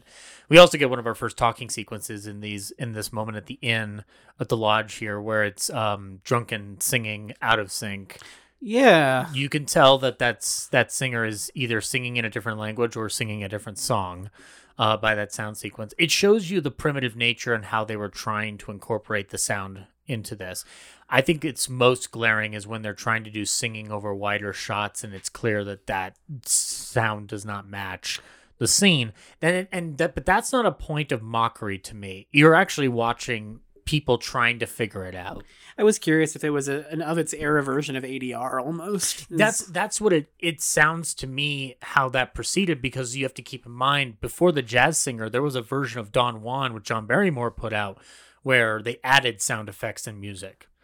No talking, just sound effects and music. Mm-hmm. So they were adding like sword clanging and stuff like that. So this is another extension of that. You literally have ADR raspberries in this movie. Mm-hmm. Like one guy literally goes as an ADR line. Yeah. It's one of the only audible lines in this movie is and that's kind of remarkable to kind of watch as a birthing process for the future of sound. But oddly enough, though, thankfully, much of what would make this film amazing in the silent realm stays silent, because you have these conflicts with Nikarov and Travis and the slashing of the hand, and you get a look of Curtiz's work in shadow. Like this scene is very low lit. That initial sequence, the sort of the kinetic nature of a train derailing to an attempt at a sexual assault to this escape from this manor is, again, in terms of what people were expecting out of a Noah's Ark movie. Exactly. As a first act, it really plays up a much broader allegory about, to some degree, like the savagery of soldiers sometimes, and the conditions that war creates, and how innocence outside of your own home country can be preyed upon by nationalistic systems. And it also seems in its own way to extend into a bit of xenophobia when it comes to Russian, the Russian viewpoint, because Nikarov is treated very much as a stereotype, mustache twiddling villain. Whether it's codified intentionally or it's interesting to think of what his historical presence is, because he starts the film being with seemingly with the Russians. Yeah. And then getting on some level adopted by the Allies. Because of the fall of the Tsar. That's pretty much how it occurs. Yeah, Yeah. which essentially means that he's an anti-Bolshevik or Yeah. clearly not really part of the social movements in Russia at the time. He's on our side, but he's still a character that we can just shove into a corner of dastardly deeds. and they escape him and they make it to Paris. And the conflict at that point becomes, they stay there for a year and Al's losing it. And he's going like, I need to go to war, man. Like, I can't just sit here and be inactive. I have to do something. Poor Al. Jesus, you're a cab driver. You have no business. How did he get there? There are questions. I am certain they're in love. It's really my only... and within the intention of the film, not sure that was there specifically, but it's like the movie Chasing Amy. Well, within the conceptual presentation of performers and people who exist in performance circles, of the tenderness between those men. Not to say it has to be that sort of relationship or concept of themselves, but it is notable just in terms of how much they dote upon each other in those moments, and how tied their sense of self and fate seems to be, where Al needs to go to war and Travis has a wife. Yeah, exactly. And there's one of the great stories. My buddy wants to go to war and I got a wife. I wish I could go play soldier, but my wife won't let me. There's also the point of Al having only one woman in his life, and it's his picture of his mom in the battlefield. Which is a fun reverse on a trope. Yes. Before the trope really existed, I guess. There's only one gal in my life. Aww. But they seem to be happy in what is one of the few full sound-based audio sequences in the film, too. Yeah. Where you get to hear Marie, you get to hear Al, you get to hear Travis. You actually, it does a lot for you in actually kind of creating, I think... Not to say in of itself the affection you feel for them, but it is nice to have that piece. There's relatability there. It is that is a good sound sequence that does the job that sound can do when it does it well. And their performances are fine. I think you are watching the evolution. So you are watching actors learning a whole new method of acting. I think that's one of the beautiful parts of these part talkie films, is that you're watching actors either get it intuitively or trying to learn it in the process, because not everybody gets it right away. But then you also you get to have the best of both worlds. You get to see what it's going to be, and you also get to see what it was. And so you see their acting style shift in between sequences depending on how the edit's going to be laid out. And I think that's exemplified actually when Al goes to war, and then Travis sees the whole line of soldiers marching off, and he tells Marie, look, I know I'm married to you, but I gotta go do this for my bro and for my country, and leaves her right in the middle of a crowd in Paris. I love that scene. Do you like the title card like I do? Where to? Who knows and cares? Yeah, there is a real vibe of, fuck it, here's a rifle. Yeah, you'll figure it out. It's the dark equivalent of that song that Mr. Toad and Cyril the Horse sing in Ichabod and Mr. Toad. We're merrily, merrily, merrily on our way to nowhere in particular. Yeah, but not to, whether intentional or not, sort of the star-crossed nature of following your buddy into war like that. Yeah, again, whether intentional or not, there's here's some queer subtext here. Yeah. You're going to leave your wife to go run to a conflict that just started. Yeah. It's so weird. I didn't follow that in any of the pieces that I was able to find on this film. They attribute the language of it to nationalism or to a sense of nationalistic pride, but it's their performance. It's the physical proximity. Not to say it's even romantic, but it is just a very tender relationship between two men. Yeah. I think if you wanted to look at it as an early bromance, I guess that could also be part of the mixture. Yeah. And again, it doesn't have to fit entirely within a romantic concept of itself, but just I think it is more indicative of the reality of being in performance circles, of having that sort of latitude to actually physically engage and also realistically engage with people who lost comrades in war, and Yeah. like maybe their desire to like, yeah, I would like to give that guy a hug. Like, Yeah, it's unafraid to hit those boundaries. I think when sound comes in, it makes it more difficult for them to express that without fear of reprisal. yeah. Because then now you have sound to back up your action, and then those actions become more visceral. And also, it means some of the myth making behind maybe male physical association and sort of the perception of masculinity hadn't been as messed with in a societal context either. It's too. a firm rock that's about as immovable as the mountains that Noah ascends to later on in this picture. And I think it's a very pointed way to look at like how are these things seeped in, whether consciously or unconsciously. There is an image that we can perceive based on our interpretations, because art is an interpretive structure in itself. Yeah. And like the thing that is so weird about this film is that it's almost seeming like the commentary's so on the surface you wouldn't be able to dig. But I love that you found another element that it's not necessarily intending, but it comes across because of the performers that we're dealing with. Yeah, and I think there's a component of like, what do you think of that history inside film and media? It's not to say it's projection, but it has to be on some level like by analysis. Yeah. Because like it's hard to find examples that are explicit or that mean within the range of any sort of pride or understanding. Oh no, there's no way that Hitchcock in his silent era would be able to make Brokeback Mountain. I think it's like that's a very firm fact.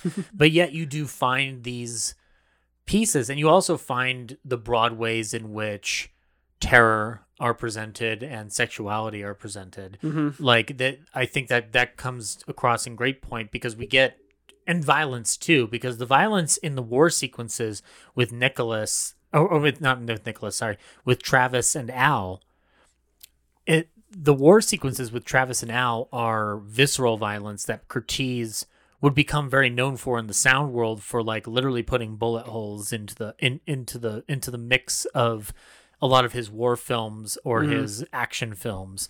Like the realism aspect, this World War I sequence is pretty remarkably shot. I love the way it's billowing through smoke. And his perspective use is, because you can tell that there's some kind of rear projection going on or some kind of background play happening.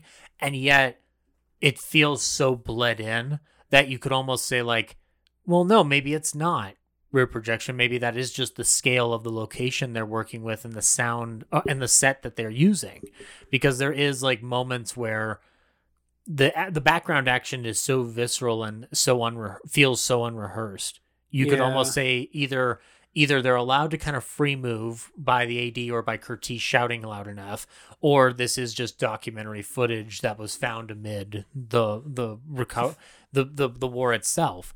But it's also where we unfortunately see the end of our hero Al, or our co-hero Al, because our beautiful boy, our beautiful boy, and now I guess Travis has to go home and tell Mama Al that they do make the interesting narrative decision of they both decide to pull out photos of their sweethearts. Travis pulls out Marie, and we as a modern audience know that one Travis of these guys is fucked.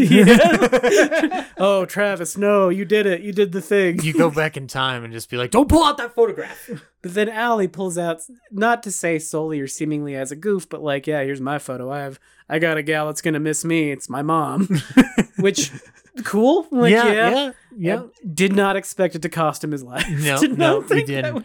But then you look back at all the times we see that, and it goes like, when I get home, I'm gonna propose to Cindy Lou, and everything's gonna be happy, and then bam, they're hit by a transformer. You know, because I'm just thinking of the opening of Transformers now, because they're doing literally the same thing. They're talking about like, when I get back from Iraq, I'm about to retire. I'm about to retire. What's that? A Decepticon?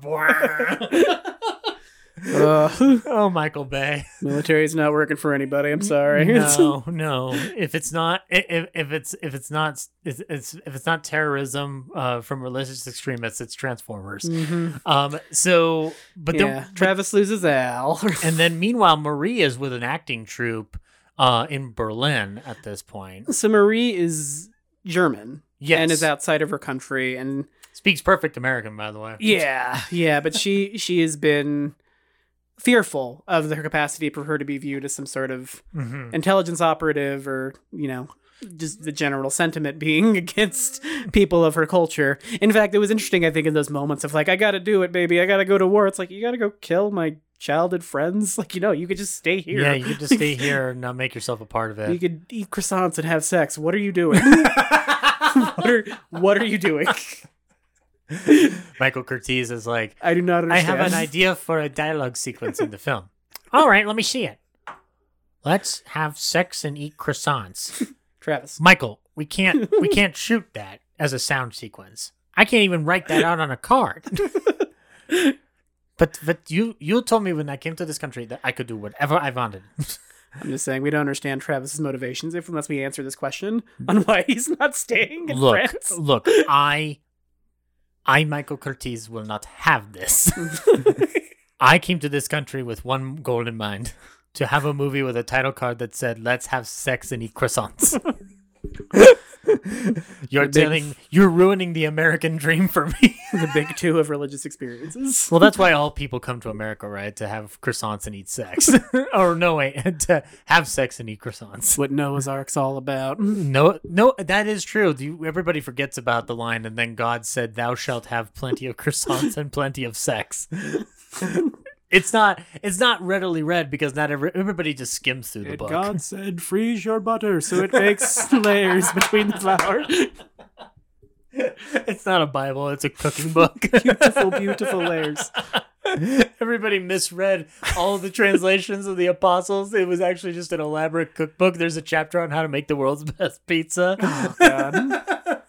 Yeah, but Marie's kind of in the wind, too, because Travis hasn't been able to contact her. He's bumming around Flanders or whatever battlefield requires people to throw themselves at machine guns. Yeah, and so she's settled into an acting troupe with Myrna Loy. Ooh. As a early sound Myrna Loy as a showgirl. Who comes back, right? In the biblical sequences? She comes back as a slave, but I don't see her in any sequences. Oh, okay. I feel like that she's like amid all of the chaos. Yeah. Because there's a claim, we talked about John Wayne earlier, there's a claim that John Wayne and Andy Devine are extras in this movie during the flood scene, to which...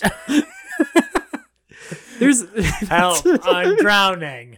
Previous thoughts about John Wayne, him sort of fearing for his life for 20 minutes as he's getting thrown around in a tank is not my worst thought about John Wayne. Say, Pilgrim, could you help? This is the karmic weight of John Wayne. You're gonna suffer before you're an asshole. Yeah, exactly. It's just like, all right, before you become America's favorite terrible dad character, I'm going to put you through the flood. Now, but like that's the weird part, is that there's early people. And Myrna Loy is credited as a main player. Wow, they really do not focus on that at all. No, they don't. Like, she's listed among the main players. I think it's because she has a sound sequence in it. That's the thing we haven't discussed with this film, too, is that there is a significant part of this that either was just removed from the production, like, sequences with sound recorded with other performers. That just, it jumps around a little as a result. Yeah, it's a little uneven in a lot of concepts. As you said, it should have been about, 1/3 future, 2/3 Bible. Yeah, one third present. That'd be great if it's 1/3 future. The future to Noah, you know? I wanted to make a movie called Future Noah now. Noah's having visions. Someday there will be machine guns. It will suck. It's not going to be good for most people. Someday robots. Also bad. They'll look like dogs, but kind of scary dogs. Will be a glorious and scary time for all I, Future Noah, predict. Now, but we get the return of Nikolov, who is, as you told about us earlier, he's now, as you mentioned earlier, he's now an agent with the U.S. diplomats. Yeah, he's sort of a Cossack who managed to to succeed in the American ranks, but he hasn't lost his terrible, terrible man lust for women, and it extends into him telling Marie, like, I know I know who you are, and if you don't want me to make life terrible for you, you'll meet me here tonight. So she tries to escape, and then he plants documents on her to claim that she's a spy so that she can be shot. Which is given how you hear about war crimes and war atrocities, it sounds like a roundabout way of getting your point across. But it is sort of the silent era equivalent of like him slipping classified documents into her bag of like, I don't know, just sprinkling some crack around somebody. Like it's the big bold letters of confidential, do not open, please, state secrets is very, very boldly just placed into her undergarment bag. It's the modern military equivalent of, or I guess more policing equivalent of like arresting somebody than just dropping a knife. What's that, drugs in your bag? Yeah, Whoops. How did this get here? Oh, you touched it. Yep, it's yours now. Yeah, guess you're gonna have to be put up against a post and shot, which is what happens to her. And then the firing squad comes, but Travis is in the firing squad. Say what? Oh my! Oh my god! And a stroke of luck. And the minister's there too to give her her last rites. What? Which what luck? It's the this is not a coincidence. We're all here. Like it's like the show Heroes, where everybody's separated out, but they have to come together by the end. I guess they're all going to be in this park in New York, for the season finale. Yeah, and Zachary Quinto is in the background of Noah's Ark somewhere. He is just a murderous supervillain. He is a dude who looks like he's living forever. Yeah, and as they're about to pull off the execution, Travis goes, "No, that's my babe, right there, right there is my wife." Listen, guys, my wife. I'm not shooting my wife. That would be great. if that Travis, was the sexual recording. If the Travis just went, "My wife." They're like, all right, now we're not going to do it. And also, that was hilarious. And also, George O'Brien, you're never going to have a sound career after this, because my wife, who would ever say that and who would ever love it? Cut to 2006. There's nothing new under the sun. Sacha Baron Cohen being interviewed like, I was inspired by the political situation in America and also 1928's Noah's Ark, in which he clearly should have said my wife, but the technology wasn't there. Please don't shoot my wife. God damn it. It's one of those viruses our brains can't shake, isn't it? Where's the beef? My wife. And cash me outside. Those are the 30 things that live in our brain until the moment we are put in the ground. Will be the epitaph on the universe. My wife. That's my headstone now. My wife. It's gonna make some random person going to another funeral very happy someday. My wife. Because anybody who doesn't get the joke is going to think, my wife's in there. Then jump into the ground. That would be really reductive for a woman headstone. Me and my wife. Devoted husband, loving mother, my wife. That's how Michael Curtiz would have buried his wife had he lived longer than her. I'm really glad that George Burns never had Gracie interred with the plaque, beloved comedian, devoted actress, my wife. So funny, so disrespectful. George Burns. I knew who Borat was. Funny man. I knew him in vaudeville. But back to the shooting. They were like, stop! Don't shoot my wife. Yeah, don't shoot my wife. and that's when you pointed this out, because when I walked in here, you were rewatching the film a little bit more to get just to be caught up, and you pointed out like the fate of this story depends on a very, very fuck it gunner. Oh yeah. To people who in the modern media landscape, it's the the Ant-Man character in Endgame. Yeah, exactly. The catalyst for change of the this rat, plot. the rat that pushes the button that enlarges Ant-Man again. The rat from Avengers that saves everybody. Yeah. This character apparently has a German artillery gunner who's like, fuck it, this execution's not going fast enough, and decides to, while blowing the execution ground to hell. Wilhelm, the war will be over soon. Yeah, but look, they're destroying true love over there. So many bullets. They're destroying true...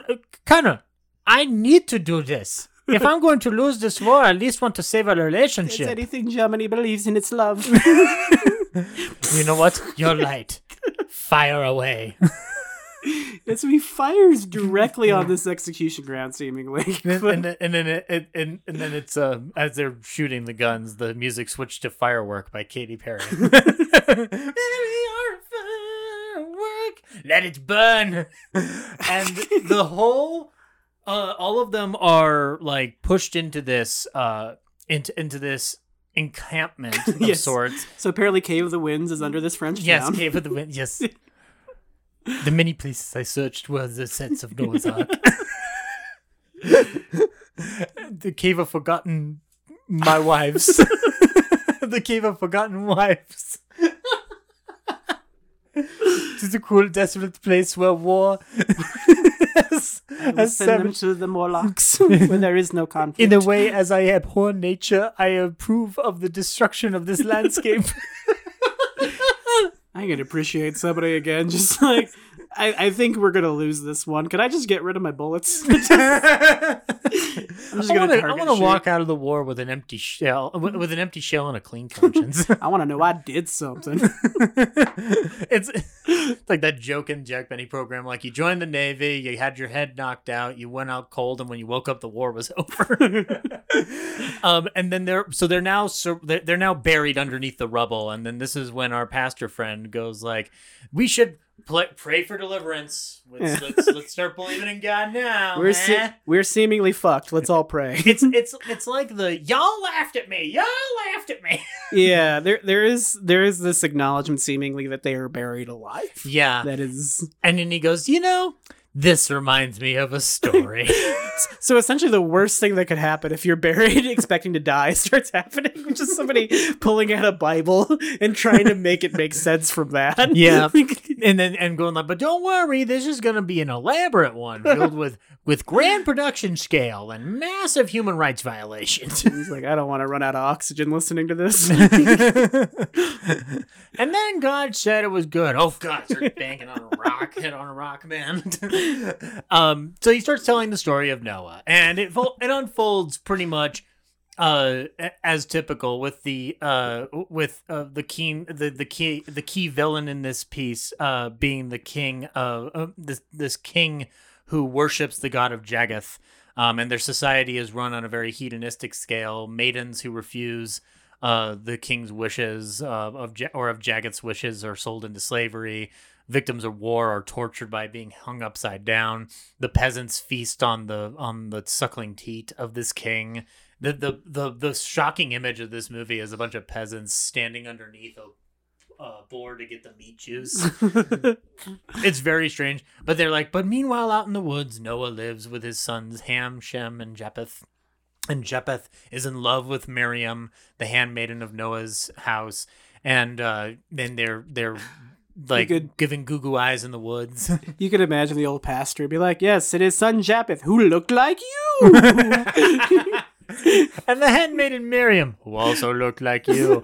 And then the big mean king, who looked like you. This Russian man who's seemingly dying. It's early Wizard of Oz. I had the most weird dream, and you were there, and you were there, and there was a flood, and there was virgin sacrifices, and I'm glad to be home, Auntie M. You're trying to localize the story. I get it. King Nephilim looked like you. And that horse looked like that one that's crushed underneath the rock. This slave girl looked like Myrna Loy. Who's Myrna Loy? Never you mind. In other versions of this movie, I talk. She'll be in a movie called The Thin Man. the pastor's rationale for like, I'm gonna tell the story of Noah is interesting. There's a reference to like God drowned the earth in a deluge of water. Yeah. So shall we drown in like a deluge of blood? Yeah. Which is just, again, it's like listening to the past. It's like listening to Aben Cooper in Red State. There is really an element of like, I think, living through this period of just like, it's just like what's happening right now. Noah's Ark. Fucking what? Oh yeah, the deluge of MAGA hats that overwhelm our streets, just like Noah's Ark. God, I guess that phrasing actually does have a little more teeth now. Oh God, very sad. But yet, this is the thing though. I don't remember in the story of Noah a king of Jaggeth and this god Jaggeth. Like I didn't remember any of this. Like King. I was trying to remember how they pronounce his name because it was like Nephilim or something like that. Nephilim, yeah. King Nephilim is like, I don't remember this in the Bible at all. but I love that even if it's like an extension, it's used. It can't be like, 'cause it seems like he's trying to follow the Bible like to a T. But it's also just like, I don't remember any of this. I just remember that people mocked him, and then he got in the boat, and then people were begging for the boat ride, and he was like, "Sorry, dude, later." That was the element I didn't really do a very good amount of research personally. Of like, oh yeah, I don't remember the beats of this story enough to know. It was hard for me to want to get into the spirit of biblical research because I'm just like, we've got to dissect this World War I story first. It felt like them filling out what was more of a broad allegory than a direct intention behind some of the elements that it was kind of playing with. And even I think within that sort of model for what the core allegory being of like, okay, this outset of violence that has comparatively a generational killing impact on multiple nations on the planet, like, it's not a bad turn of thought. Yeah. It's just, it is sort of an interesting measure or presentation of equivalence because it requires you to, again, try to localize this biblical story in the context of like losing a bunch of sons. Yeah. I think there's a part of me that wonders how much of this is for comfort or for distillation of ideas. It's also one of those situations where it's like, all right, people know about 8 stories. Which one can we be like? It's like this. All right. Yeah, let's see. Can't do Jonah because we can't afford a whale. Can't do Shadrach, Meshach, and Abednego because the Three Stooges haven't been invented yet. I don't know. Noah's Ark. There's 8 universal stories. It's Spider-Man versus Rhino. Moses and them big rocks with words, and this one, Batman v Superman. Dawn of Justice. Now, but then Miriam gets taken though by out of the Noah's little pastoral village area or his like farmland or whatever to be taken in as a virgin sacrifice. This is an interesting movie too, where is Noah building the ark at the beginning? No, he hasn't. He gets the bush. He gets bushed. He gets the bush. He gets the fire bush, if you will. But it's after Miriam has been kidnapped and Japheth goes to save her, and then he is blinded with hot coals and forced to work in a stone mill. And you better believe I found a story about a few stories about the eye gouging situation endured by one George O'Brien.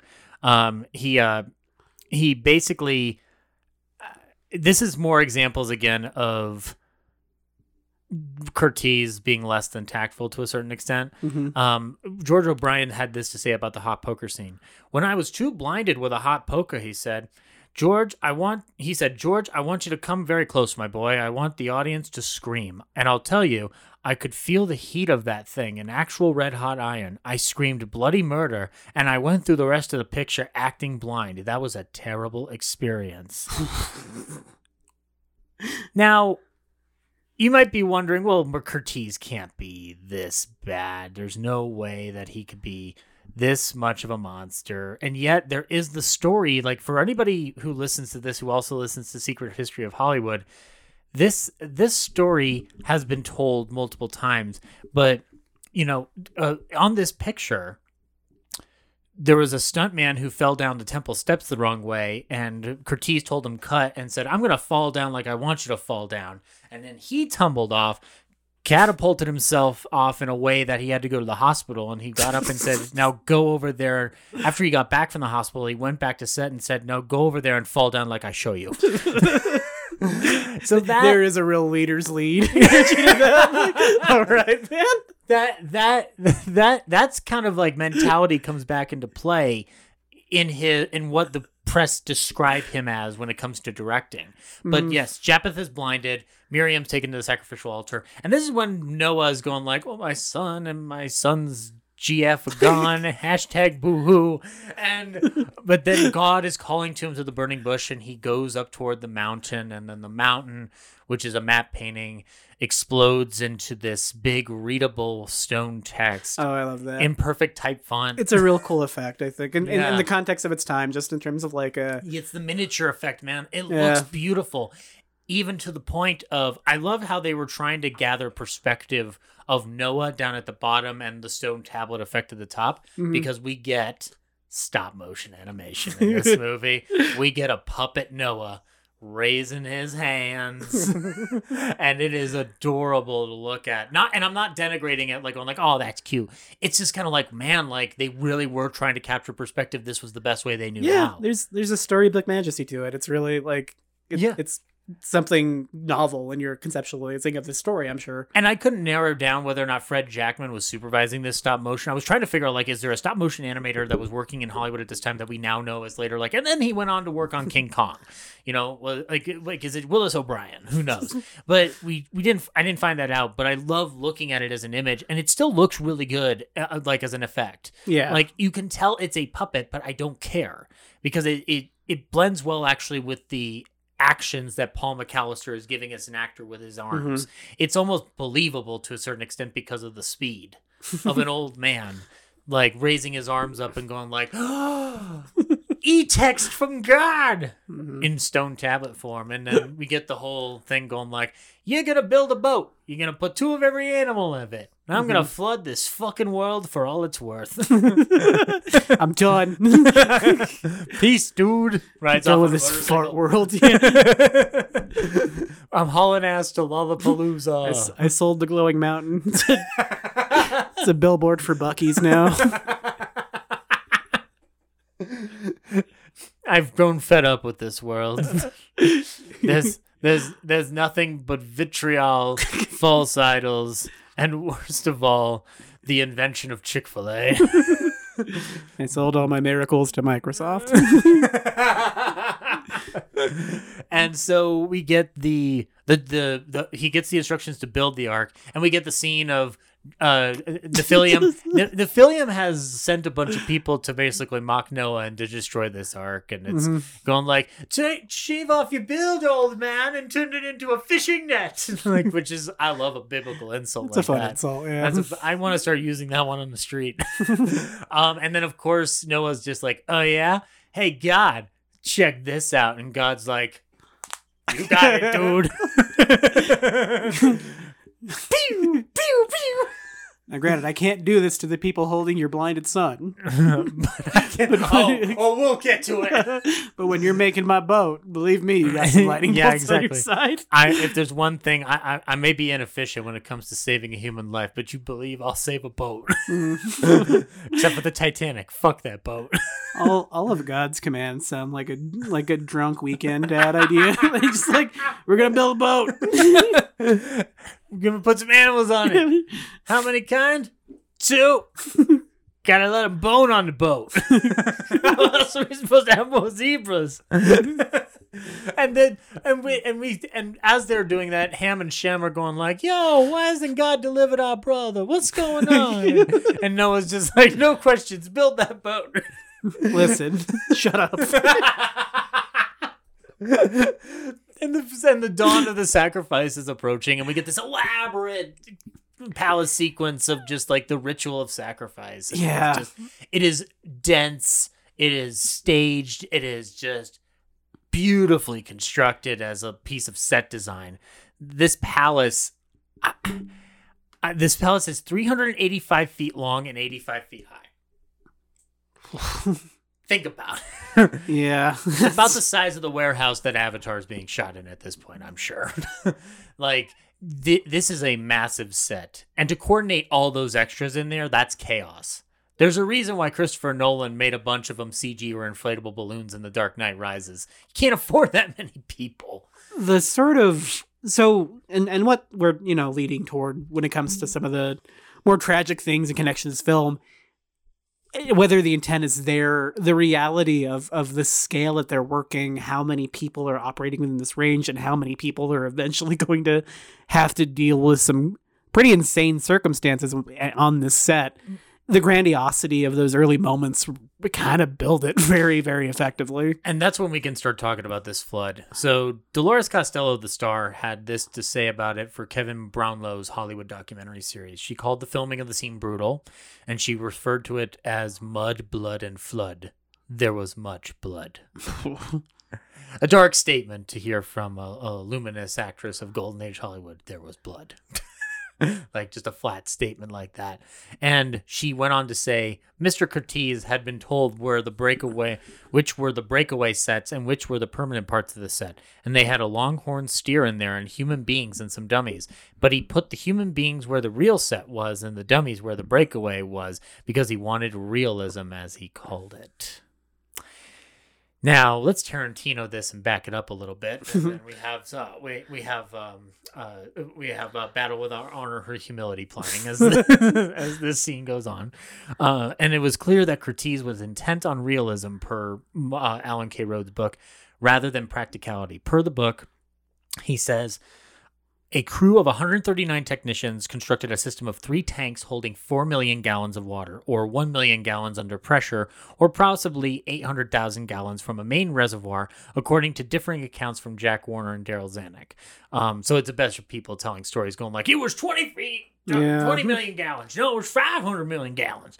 And this water would pour down myriad spillways, 140 of them according to Zanuck, to then topple these columns.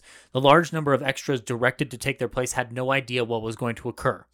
Outraged when he discovered the plan, Hal Moore, the cinematographer, confronted Curtiz and Zanuck.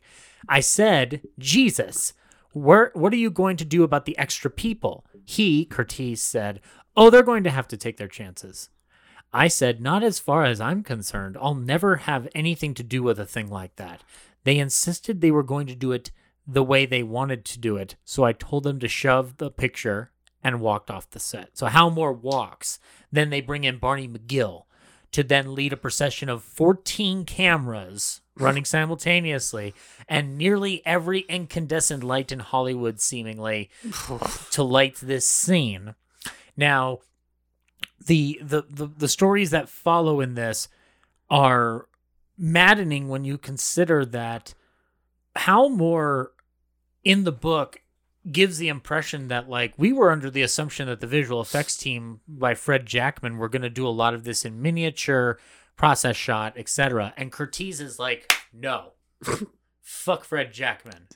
I only like his puppet of Noah. Everything else. So there's a subset, and like we encountered this a bit on film school, but just like wanting to view filmmaking or have a concept of filmmaking that's more of an extreme sport, or more like, what am I able to get away with? I feel like this is what happens when you hear a story of that kind of audacity and you're a young person wanting to emulate that majesty, is that you go down a seriously troubled path for like how far you're willing to go for your production. And I feel like that that ambition has thankfully been staved off by CGI, because now we have a way to do this practically and effectively on a budget. There are work practices that there's pride worth having in having how they're being developed and have been developed, and even the Rust shooting recently was to some degree. Your thoughts on firearms on film sets and stuff now, like, people are gonna have their own opinions on it. Very much an aberration. Yeah. Like within the range of professionally handled like firearms work, it's abnormal for something like that to happen. Yeah. And so, I mean, there's things worth being proud of, but there is kind of a microcosm, I think, in that response of like, they're going to have to take their chances of there's a component, I think, of film production and both at the director level and at the producer level of like, I won't say people are always going drunk with power, but there's an element of like, there's not as much critical analysis in relation to how people employ and use power in creative fields as there are in more obvious politics, society, religion, or the military kind of auspices. I feel like some of this can be boiled down to how much does the person believe them to be an artist incapable of being touched? Yeah, and I also think that this is something at a societal level that's not analyzed very often. Power, if you have it within a sustained period of time, changes your brain. Yeah. Changes how you think about people and environments. And when you're given as much power as Curtiz is by this point, you have been told you're the shit for directing Hungary's first movie. You are brought over to America and given virtually carte blanche to fulfill a dream that's been in your head. You feel like, I can't do anything wrong. Yeah, I can flood the set and nobody will get hurt. You also got to film a movie that answers to the largesse of a story that people have been conceptualizing since the beginning of like some versions of recorded history. And it's just like, yeah, you're going to maybe go a little nuts if you don't have a balancing force. Yeah. And I think that the best way to tell this is actually through the recollection. So Dolores Costello felt the mighty impact of the floodwater hit her stomach. And she later claimed to have contracted pneumonia. And keep in mind, in the movie, she's bound at an altar for sacrifice. Yeah. And they're about to perform the sacrifice when then Noah comes in there and goes like, "Stop and repent now, fuckers, or else Jehovah gonna shove you over." He does the John McClane, but God has the gun behind their back. Yeah. And then he walks out. What is it that Jehovah says? Oh, yes. Yippee-ki-yay, motherfucker. Just that's the last phrase on the tablets here, or on the mountain. You see King Nephilium falling like Alan Rickman in Die Hard off the Nakatomi Plaza. He actually gets a bit of that. There's not to get ahead. But. Yeah, but Dolores Costello felt this and claimed to have contracted the pneumonia. And her quote on the matter was, "I found a man leaning against my dressing room door. He was heavily bandaged. I said, 'What was wrong?' He said, 'The 38 ambulances have left. I'm in better condition than most of them, and they're coming back for me. I think somebody's been killed.'" Now, that's important. I think someone has been killed. The rumor is that 3 people died on this set. There is no confirmation of any death. Anthony Slide, film historian, who can be most noted in my mind for appearing on a Marx Brothers documentary, said flat out that the general belief is that there is at least one confirmed fatality. It's impossible for me to think that there isn't at least one, because unless the studio decides to clarify what's going on, we're kind of left to just assume. And there is virtually no documentation of this incident in the press. There is no documentation of the incident in Warner Brothers files. Whatever was given to USC, Alan Rode believes that it may have either been omitted or lost over time. So it's either intentional or accidental.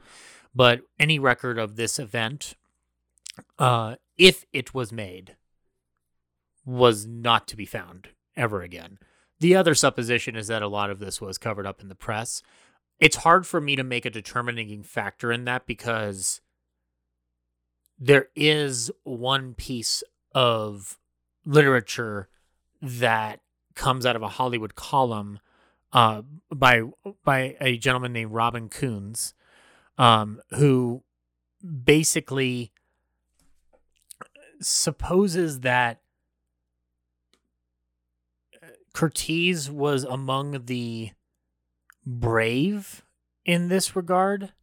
And this is what it is. It's an article called Spell of the Game, which was then syndicated later in 1929, a year after the premiere of the film. It says, "A miracle of concentrated energy as director Michael Curtiz, the Hungarian director who in the making of the flood scenes of Noah's Ark shamed timorous extras by himself plunging into the swirling deluge. It was wintry weather, and as a result, he was taken severely ill. But the experience seems not to have daunted his enthusiasm." And the later parts of the article goes towards describing another day within this year. The other day, under a warm summer sun, after a day of heartbreakingly slow progress on fiesta scenes on his new picture, he stood on a platform, straining his lungs in a long speech of directions to the gaily costumed mob. He scorned a megaphone. Leaping down, he was there, everywhere, about the massive set.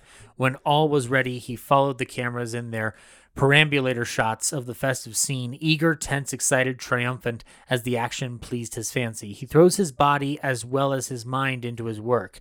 There is movie concentration. Now, that's funny because there is a source from the set. Cameraman Byron Haskins said that Curtiz, the only thing that he was throwing into this deluge in regards to his work was screaming at the extras from the sidelines and hurling 2x4s at them. Now, Byron was also very animated and descriptive when it came to Curtiz, so he may have exaggerated, but it sounds like this is something that is feasible. Yeah.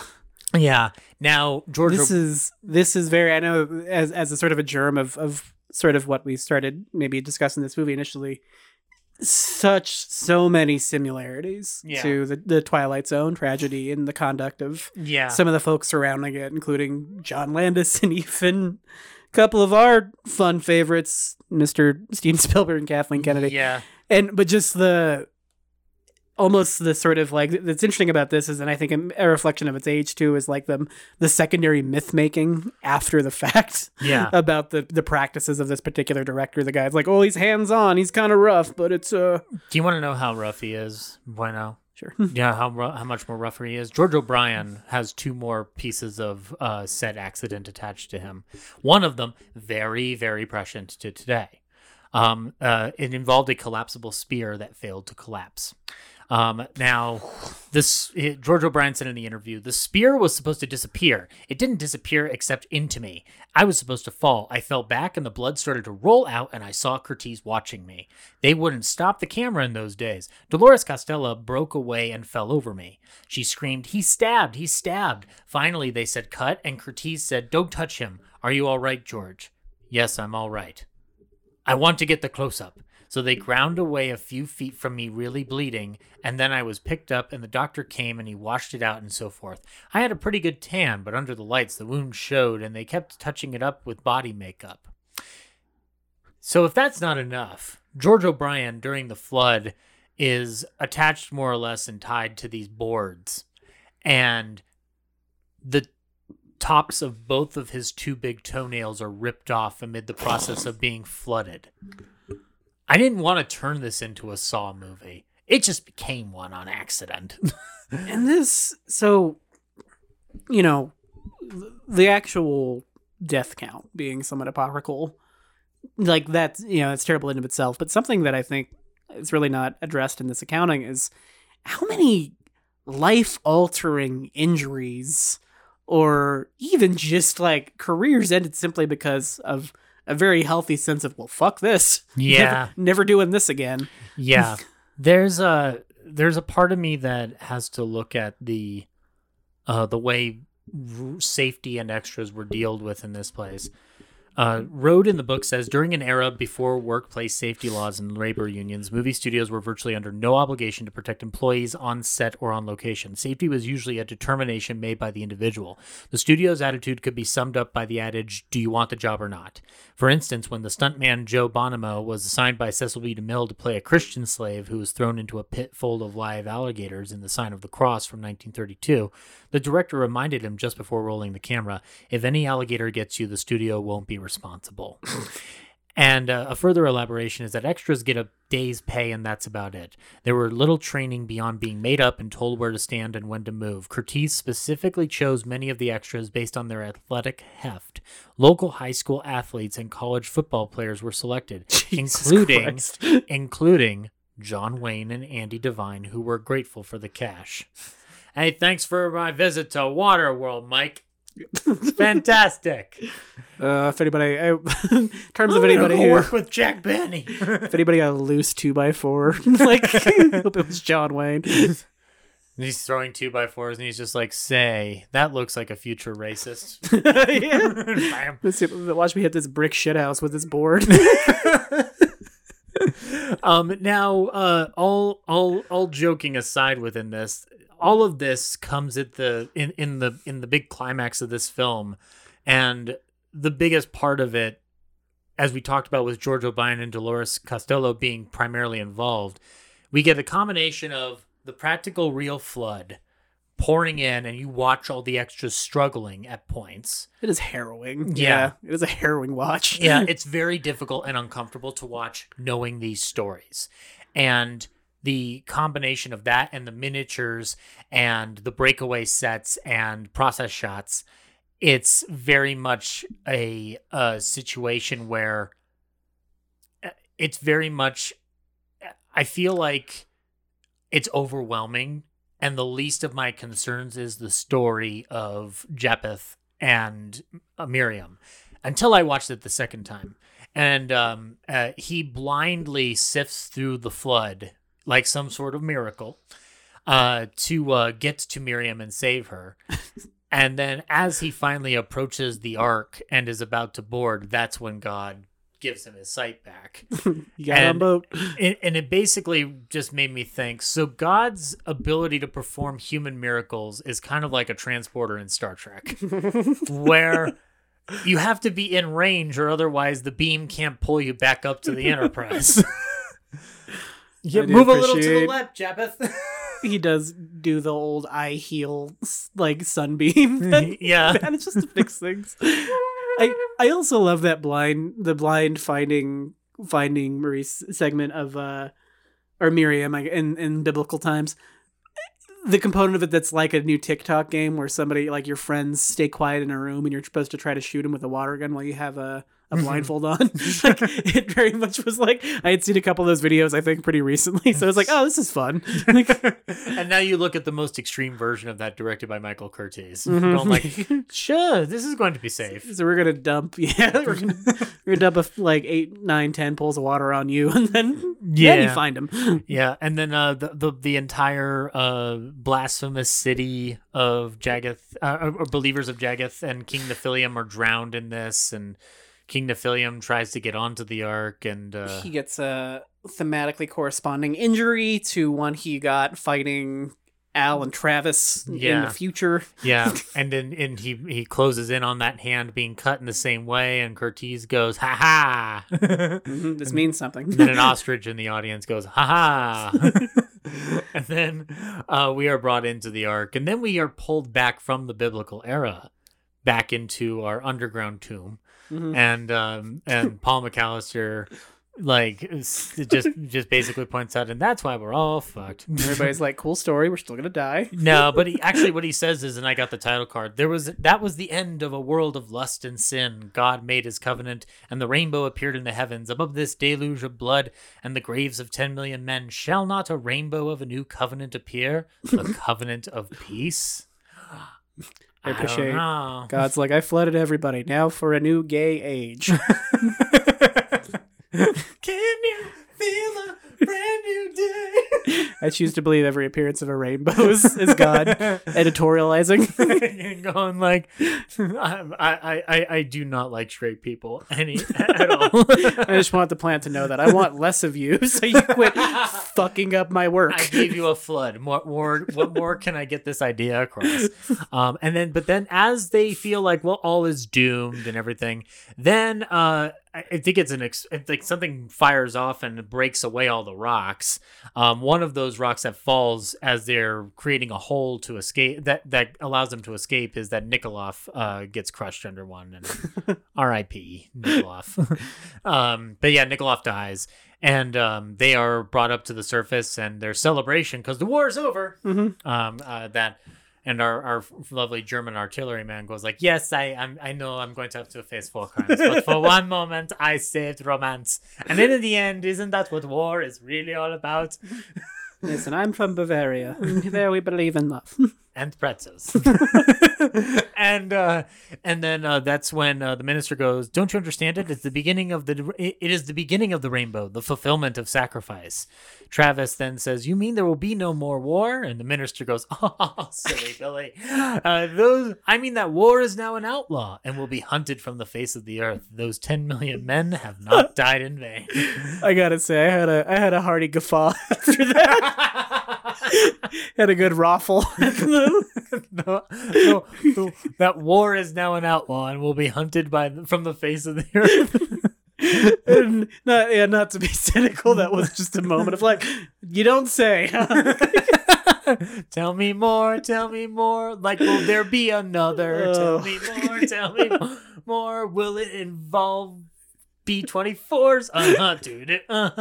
It was sort of interesting in the context of sort of knowing what's happening elsewhere too. Of just like, yeah, I don't know if your historical concept of what's going on is pretty firm, but also I think that that's the same theme of like, so like, you know, there was like the Great Potato Famine, which really was the British fucking over the Irish, but like that was the second one of those. I feel like, again, a lot of people's understanding is like, there can't be another one. Like, what else could possibly happen? What could way. But that's you think that every time you go into an MCU movie, there's no way that they're going to be able to continue the story, and then a post-credit sequence shows you one lone soldier out in a battlefield after World War I has ended, and then they're listing off all the prisoners of war, and then they get over to a name on the list: Hitler, Adolf, and then the camera punches up to Adolf Hitler, and then the credits cut to Soundgarden. Like, wasn't that just how the World War I Kingsman movie ended? I haven't seen it. I hope not, because that's a dumb idea. I'm literally it's literally my only image is literally that scene with Thanos and the Avengers going, "They should challenge them is to court death," and then you turn around and Hitler. Hitler sitting in a throne looking like Josh Brolin. just knowing the nature of film, it's like, yeah, we're a few years out from that, I'm sure. Yeah, it's just like at the end of World War II when you just suddenly like it's like the beginning of Stranger Things 4, where you finally figure out that David Harbour has been taken by the Soviets.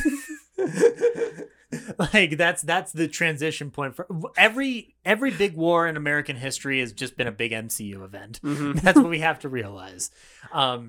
But then the film ends, a Warner Brothers production. Mm-hmm. Solidly sure that we're not going to see another world war. I literally wrote a note, and this is I said, like, random crowd noises signified the armistice. The war is over until the sequel.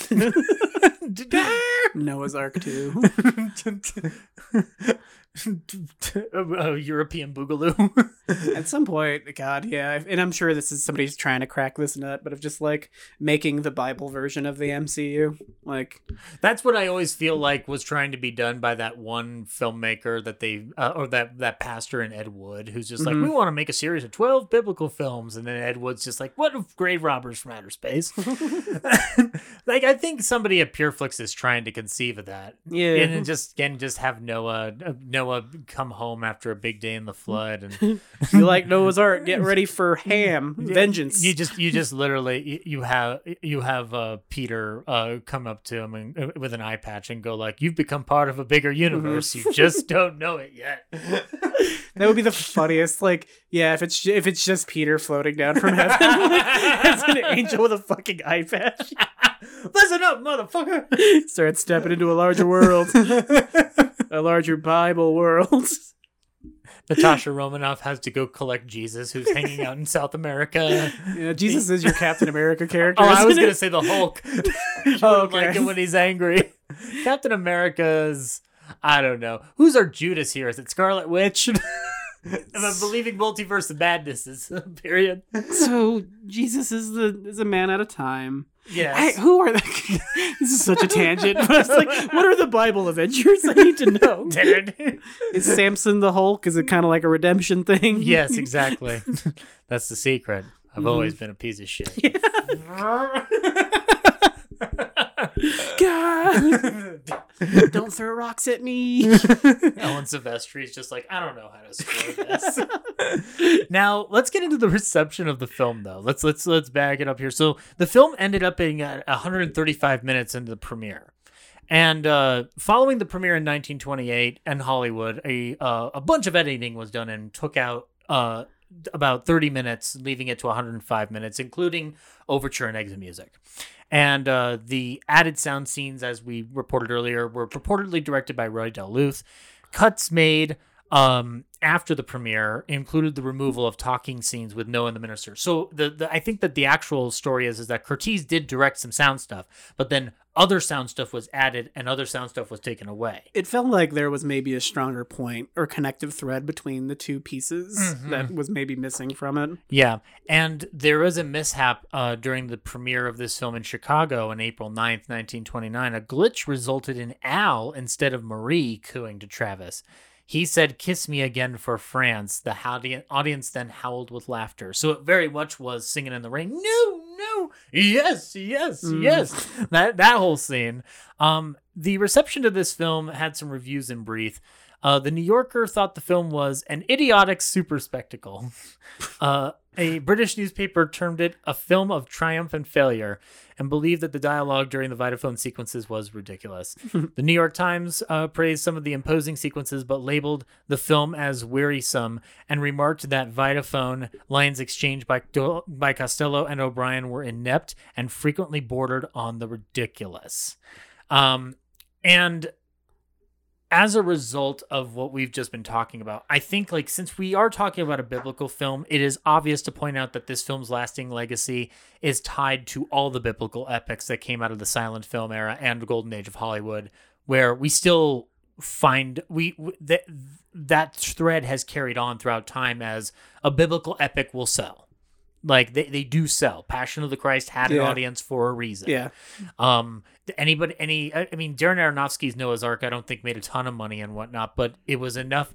There's enough precedent for a studio to go, wait, Darren Aronofsky, you want to make a Bible movie? Sure. There's also precedence for the, not to say inherently dismissive kind of regard for it, but just sort of it's such a messy allegory. Like, this whole movie, I think, is very much sort of trying to lean into being an oppositional piece in relation to what is kind of to some degree, a God is dead generation. Like people kind of heading into a depression out of a world war who have had their lives very fundamentally changed by science and the progress of the world around them. Yeah. And yeah, I can understand a bit of a messy response in that environment. Yeah. Now, but the biggest legacy that we've been talking about this whole time is the safety aspect of everything.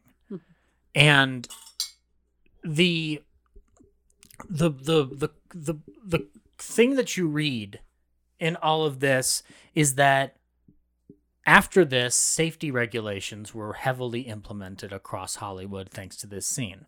But there's no way of me to confirm how much was actually implemented because there's no press coverage holding anything accountable. Yeah, there's really no direct connective tissue other than the timing, it feels like. And I can only... And the reason that I'm saying this, I'm sure there's some historian out there going like, well, there's an answer. You just got to dig deeper. And it's like, well, considering the resources I have access to, and this as being an independent podcast, I'd rather not deal with that negativity and instead say, if you have things to present to me, please present them to me. I will create an addendum where we bring this up because I want all of this information to be accessible to a wide audience because they should have this because set safety is very important, especially if you're trying to make a motion picture of grand scale while being respectful to the people pouring their heart and soul into this production. And set safety seemingly gets better over time, but it really isn't until the Twilight Zone incident that things really take a turn and the whole industry is put under a microscope. Because now you have to deal with the fact that not just Vic Morrow, but a bunch of kids are killed in a helicopter crash. Yeah, and in that context too, the sort of, and even the elements that like they end up being held legally culpable were more related to child labor laws than the horrible thing they decided to do. Yeah, which is, it's interesting how It's similar to, I don't know if I'm being flippant when I say this, so forgive me if I am, but it's like we got Capone on tax evasion, not on murder. Yeah. But the industry now has to be held accountable because of the Twilight Zone incident, because the media will cover that now. There is no truce between Hollywood and the media anymore. They will cover them. I know that everything seems to revolve around this idea like Hollywood controls the media and all this stuff. It's nonsense. Yeah. The media will report on Hollywood just as much as it does on any other, like journalism covers all spectrums and grounds. The capacity by which providing access was enough incentive to make people not report on these things those days are gone. Those days are gone. It doesn't matter if you can have access to if you can have access to like Timothy Chalamet's trailer for an afternoon to talk to, or getting the inside scoop on like, yo, I heard Brad Pitt did this that one time and oh my god, like that, and that information getting spread around. The day of a gossip columnist succeeding in this world doesn't exist the same way it used to. Yeah, there weren't two competing Hollywood gossip columnists. There's now a battalion of people scouring things all the time. Exactly. So like this information is out there.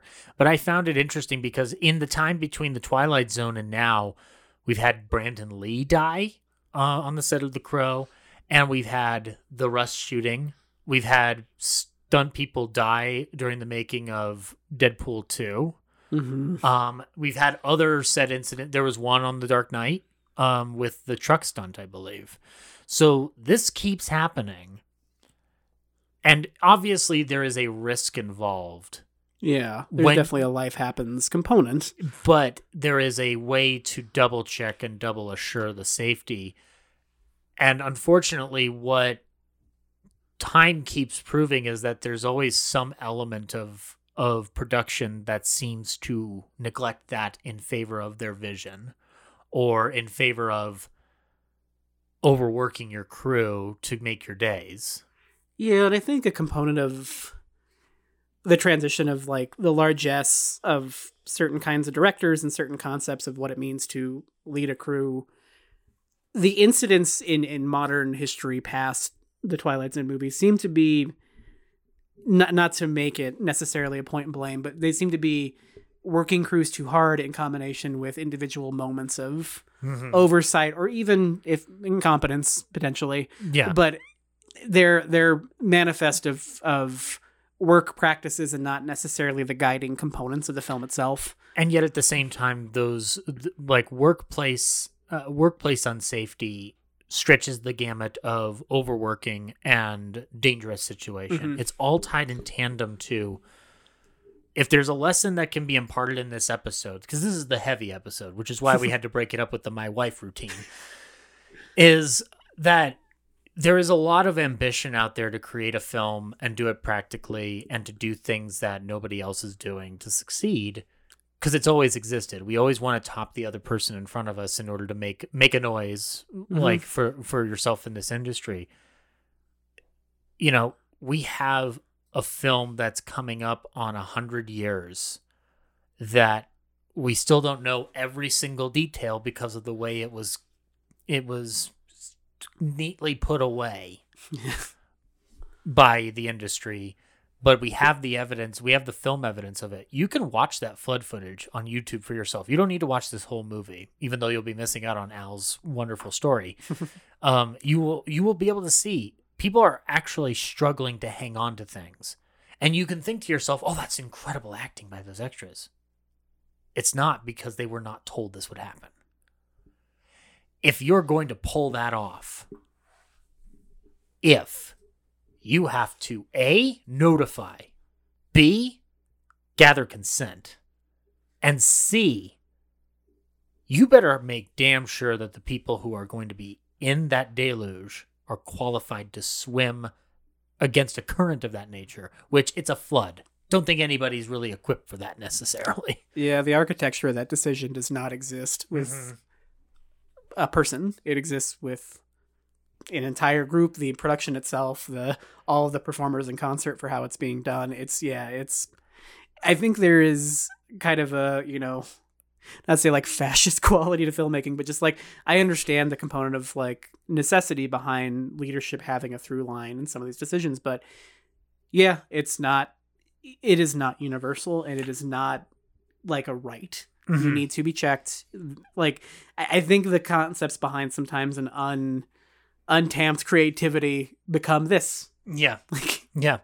You can't, you have to recognize a similar reality that's being expounded upon within film fandom or like fanboy culture and whatnot, which is it's just a movie.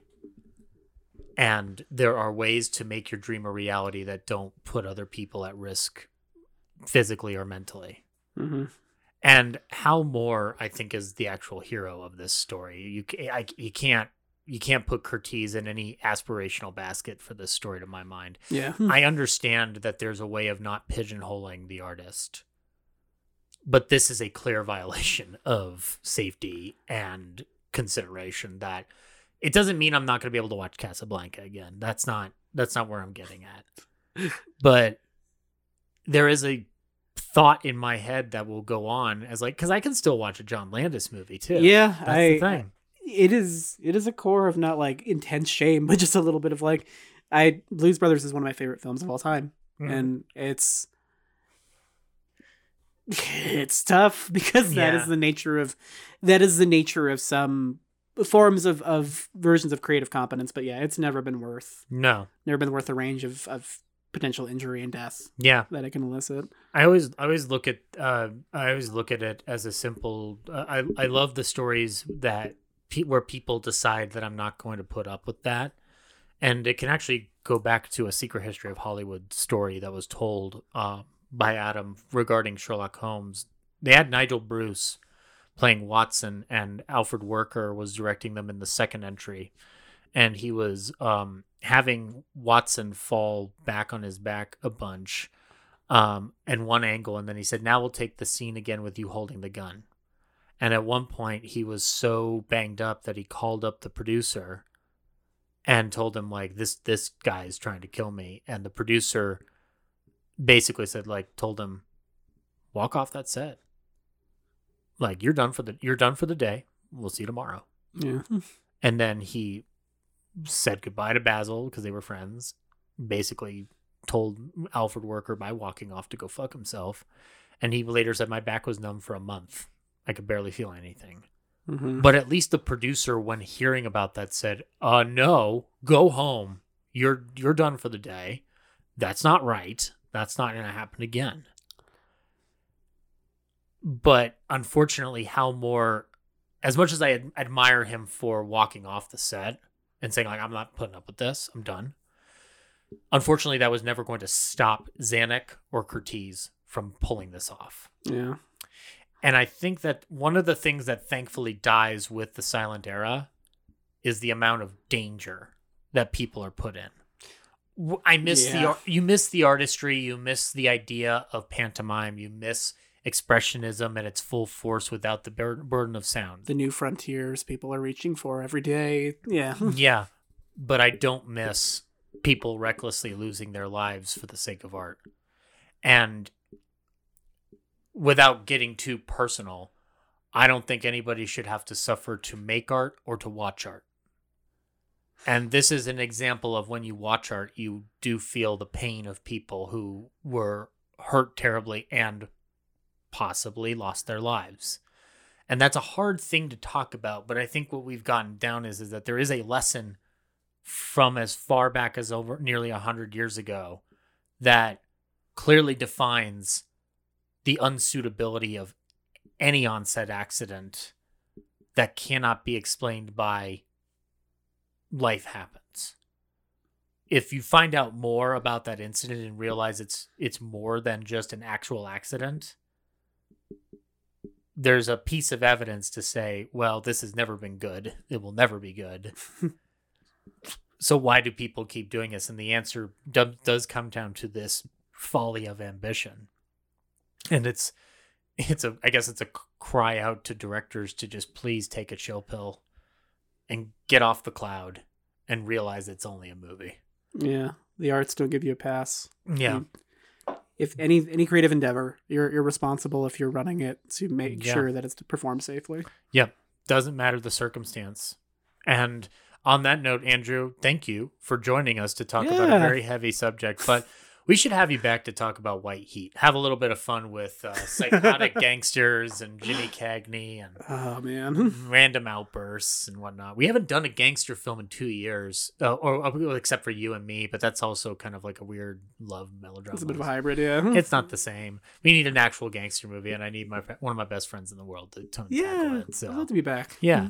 But really quickly, let people know where they can find you, or if you want them to find you. I'm on Twitter as much as maybe anything these days. Bueno247 is the handle, and I'm tiptoeing back into stand-up again, so if you feel like you want me to come goof around your city, let me know. Yeah. Goofing in your city. That's your Netflix special. Just not even performing, just sort of doing loose conceptual stuff on the streets. You're gonna recreate the entire flood of Noah's Ark with just just one bucket of water. Just throwing buckets of water at just random ingenues. You just do that and just go, I'm Michael Curtiz. Then you put on a little mustache and go, and I'm Darren Zanuck. You're George O'Brien. Aha! I don't know if you knew how you fit into this, but here it goes. Thank you again, buddy. And that's going to wrap it up for this episode of Yesteryear Ballyhoo Review. You can find out more about us on the back half of the show. Coming up on the program, we're entering the Ballyboo.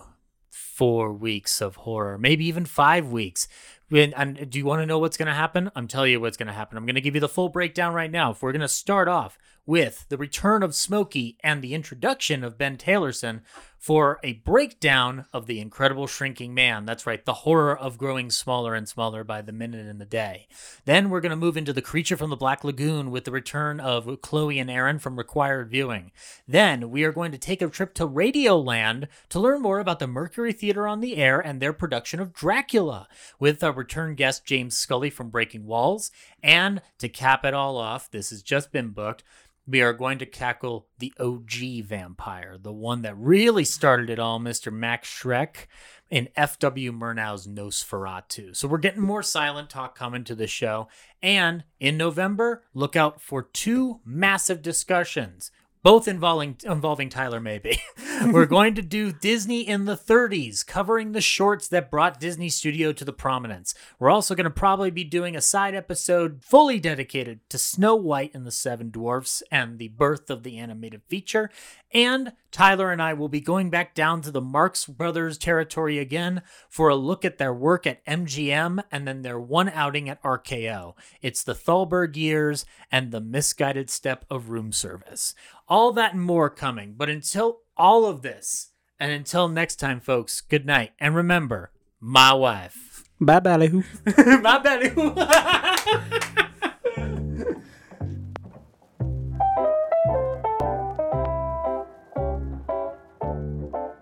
This concludes tonight's episode of Yesteryear Ballyhoo Review. Remember, you can follow us on Twitter at Ballyhoo Review and on Instagram at Ballyhoo Review Pod.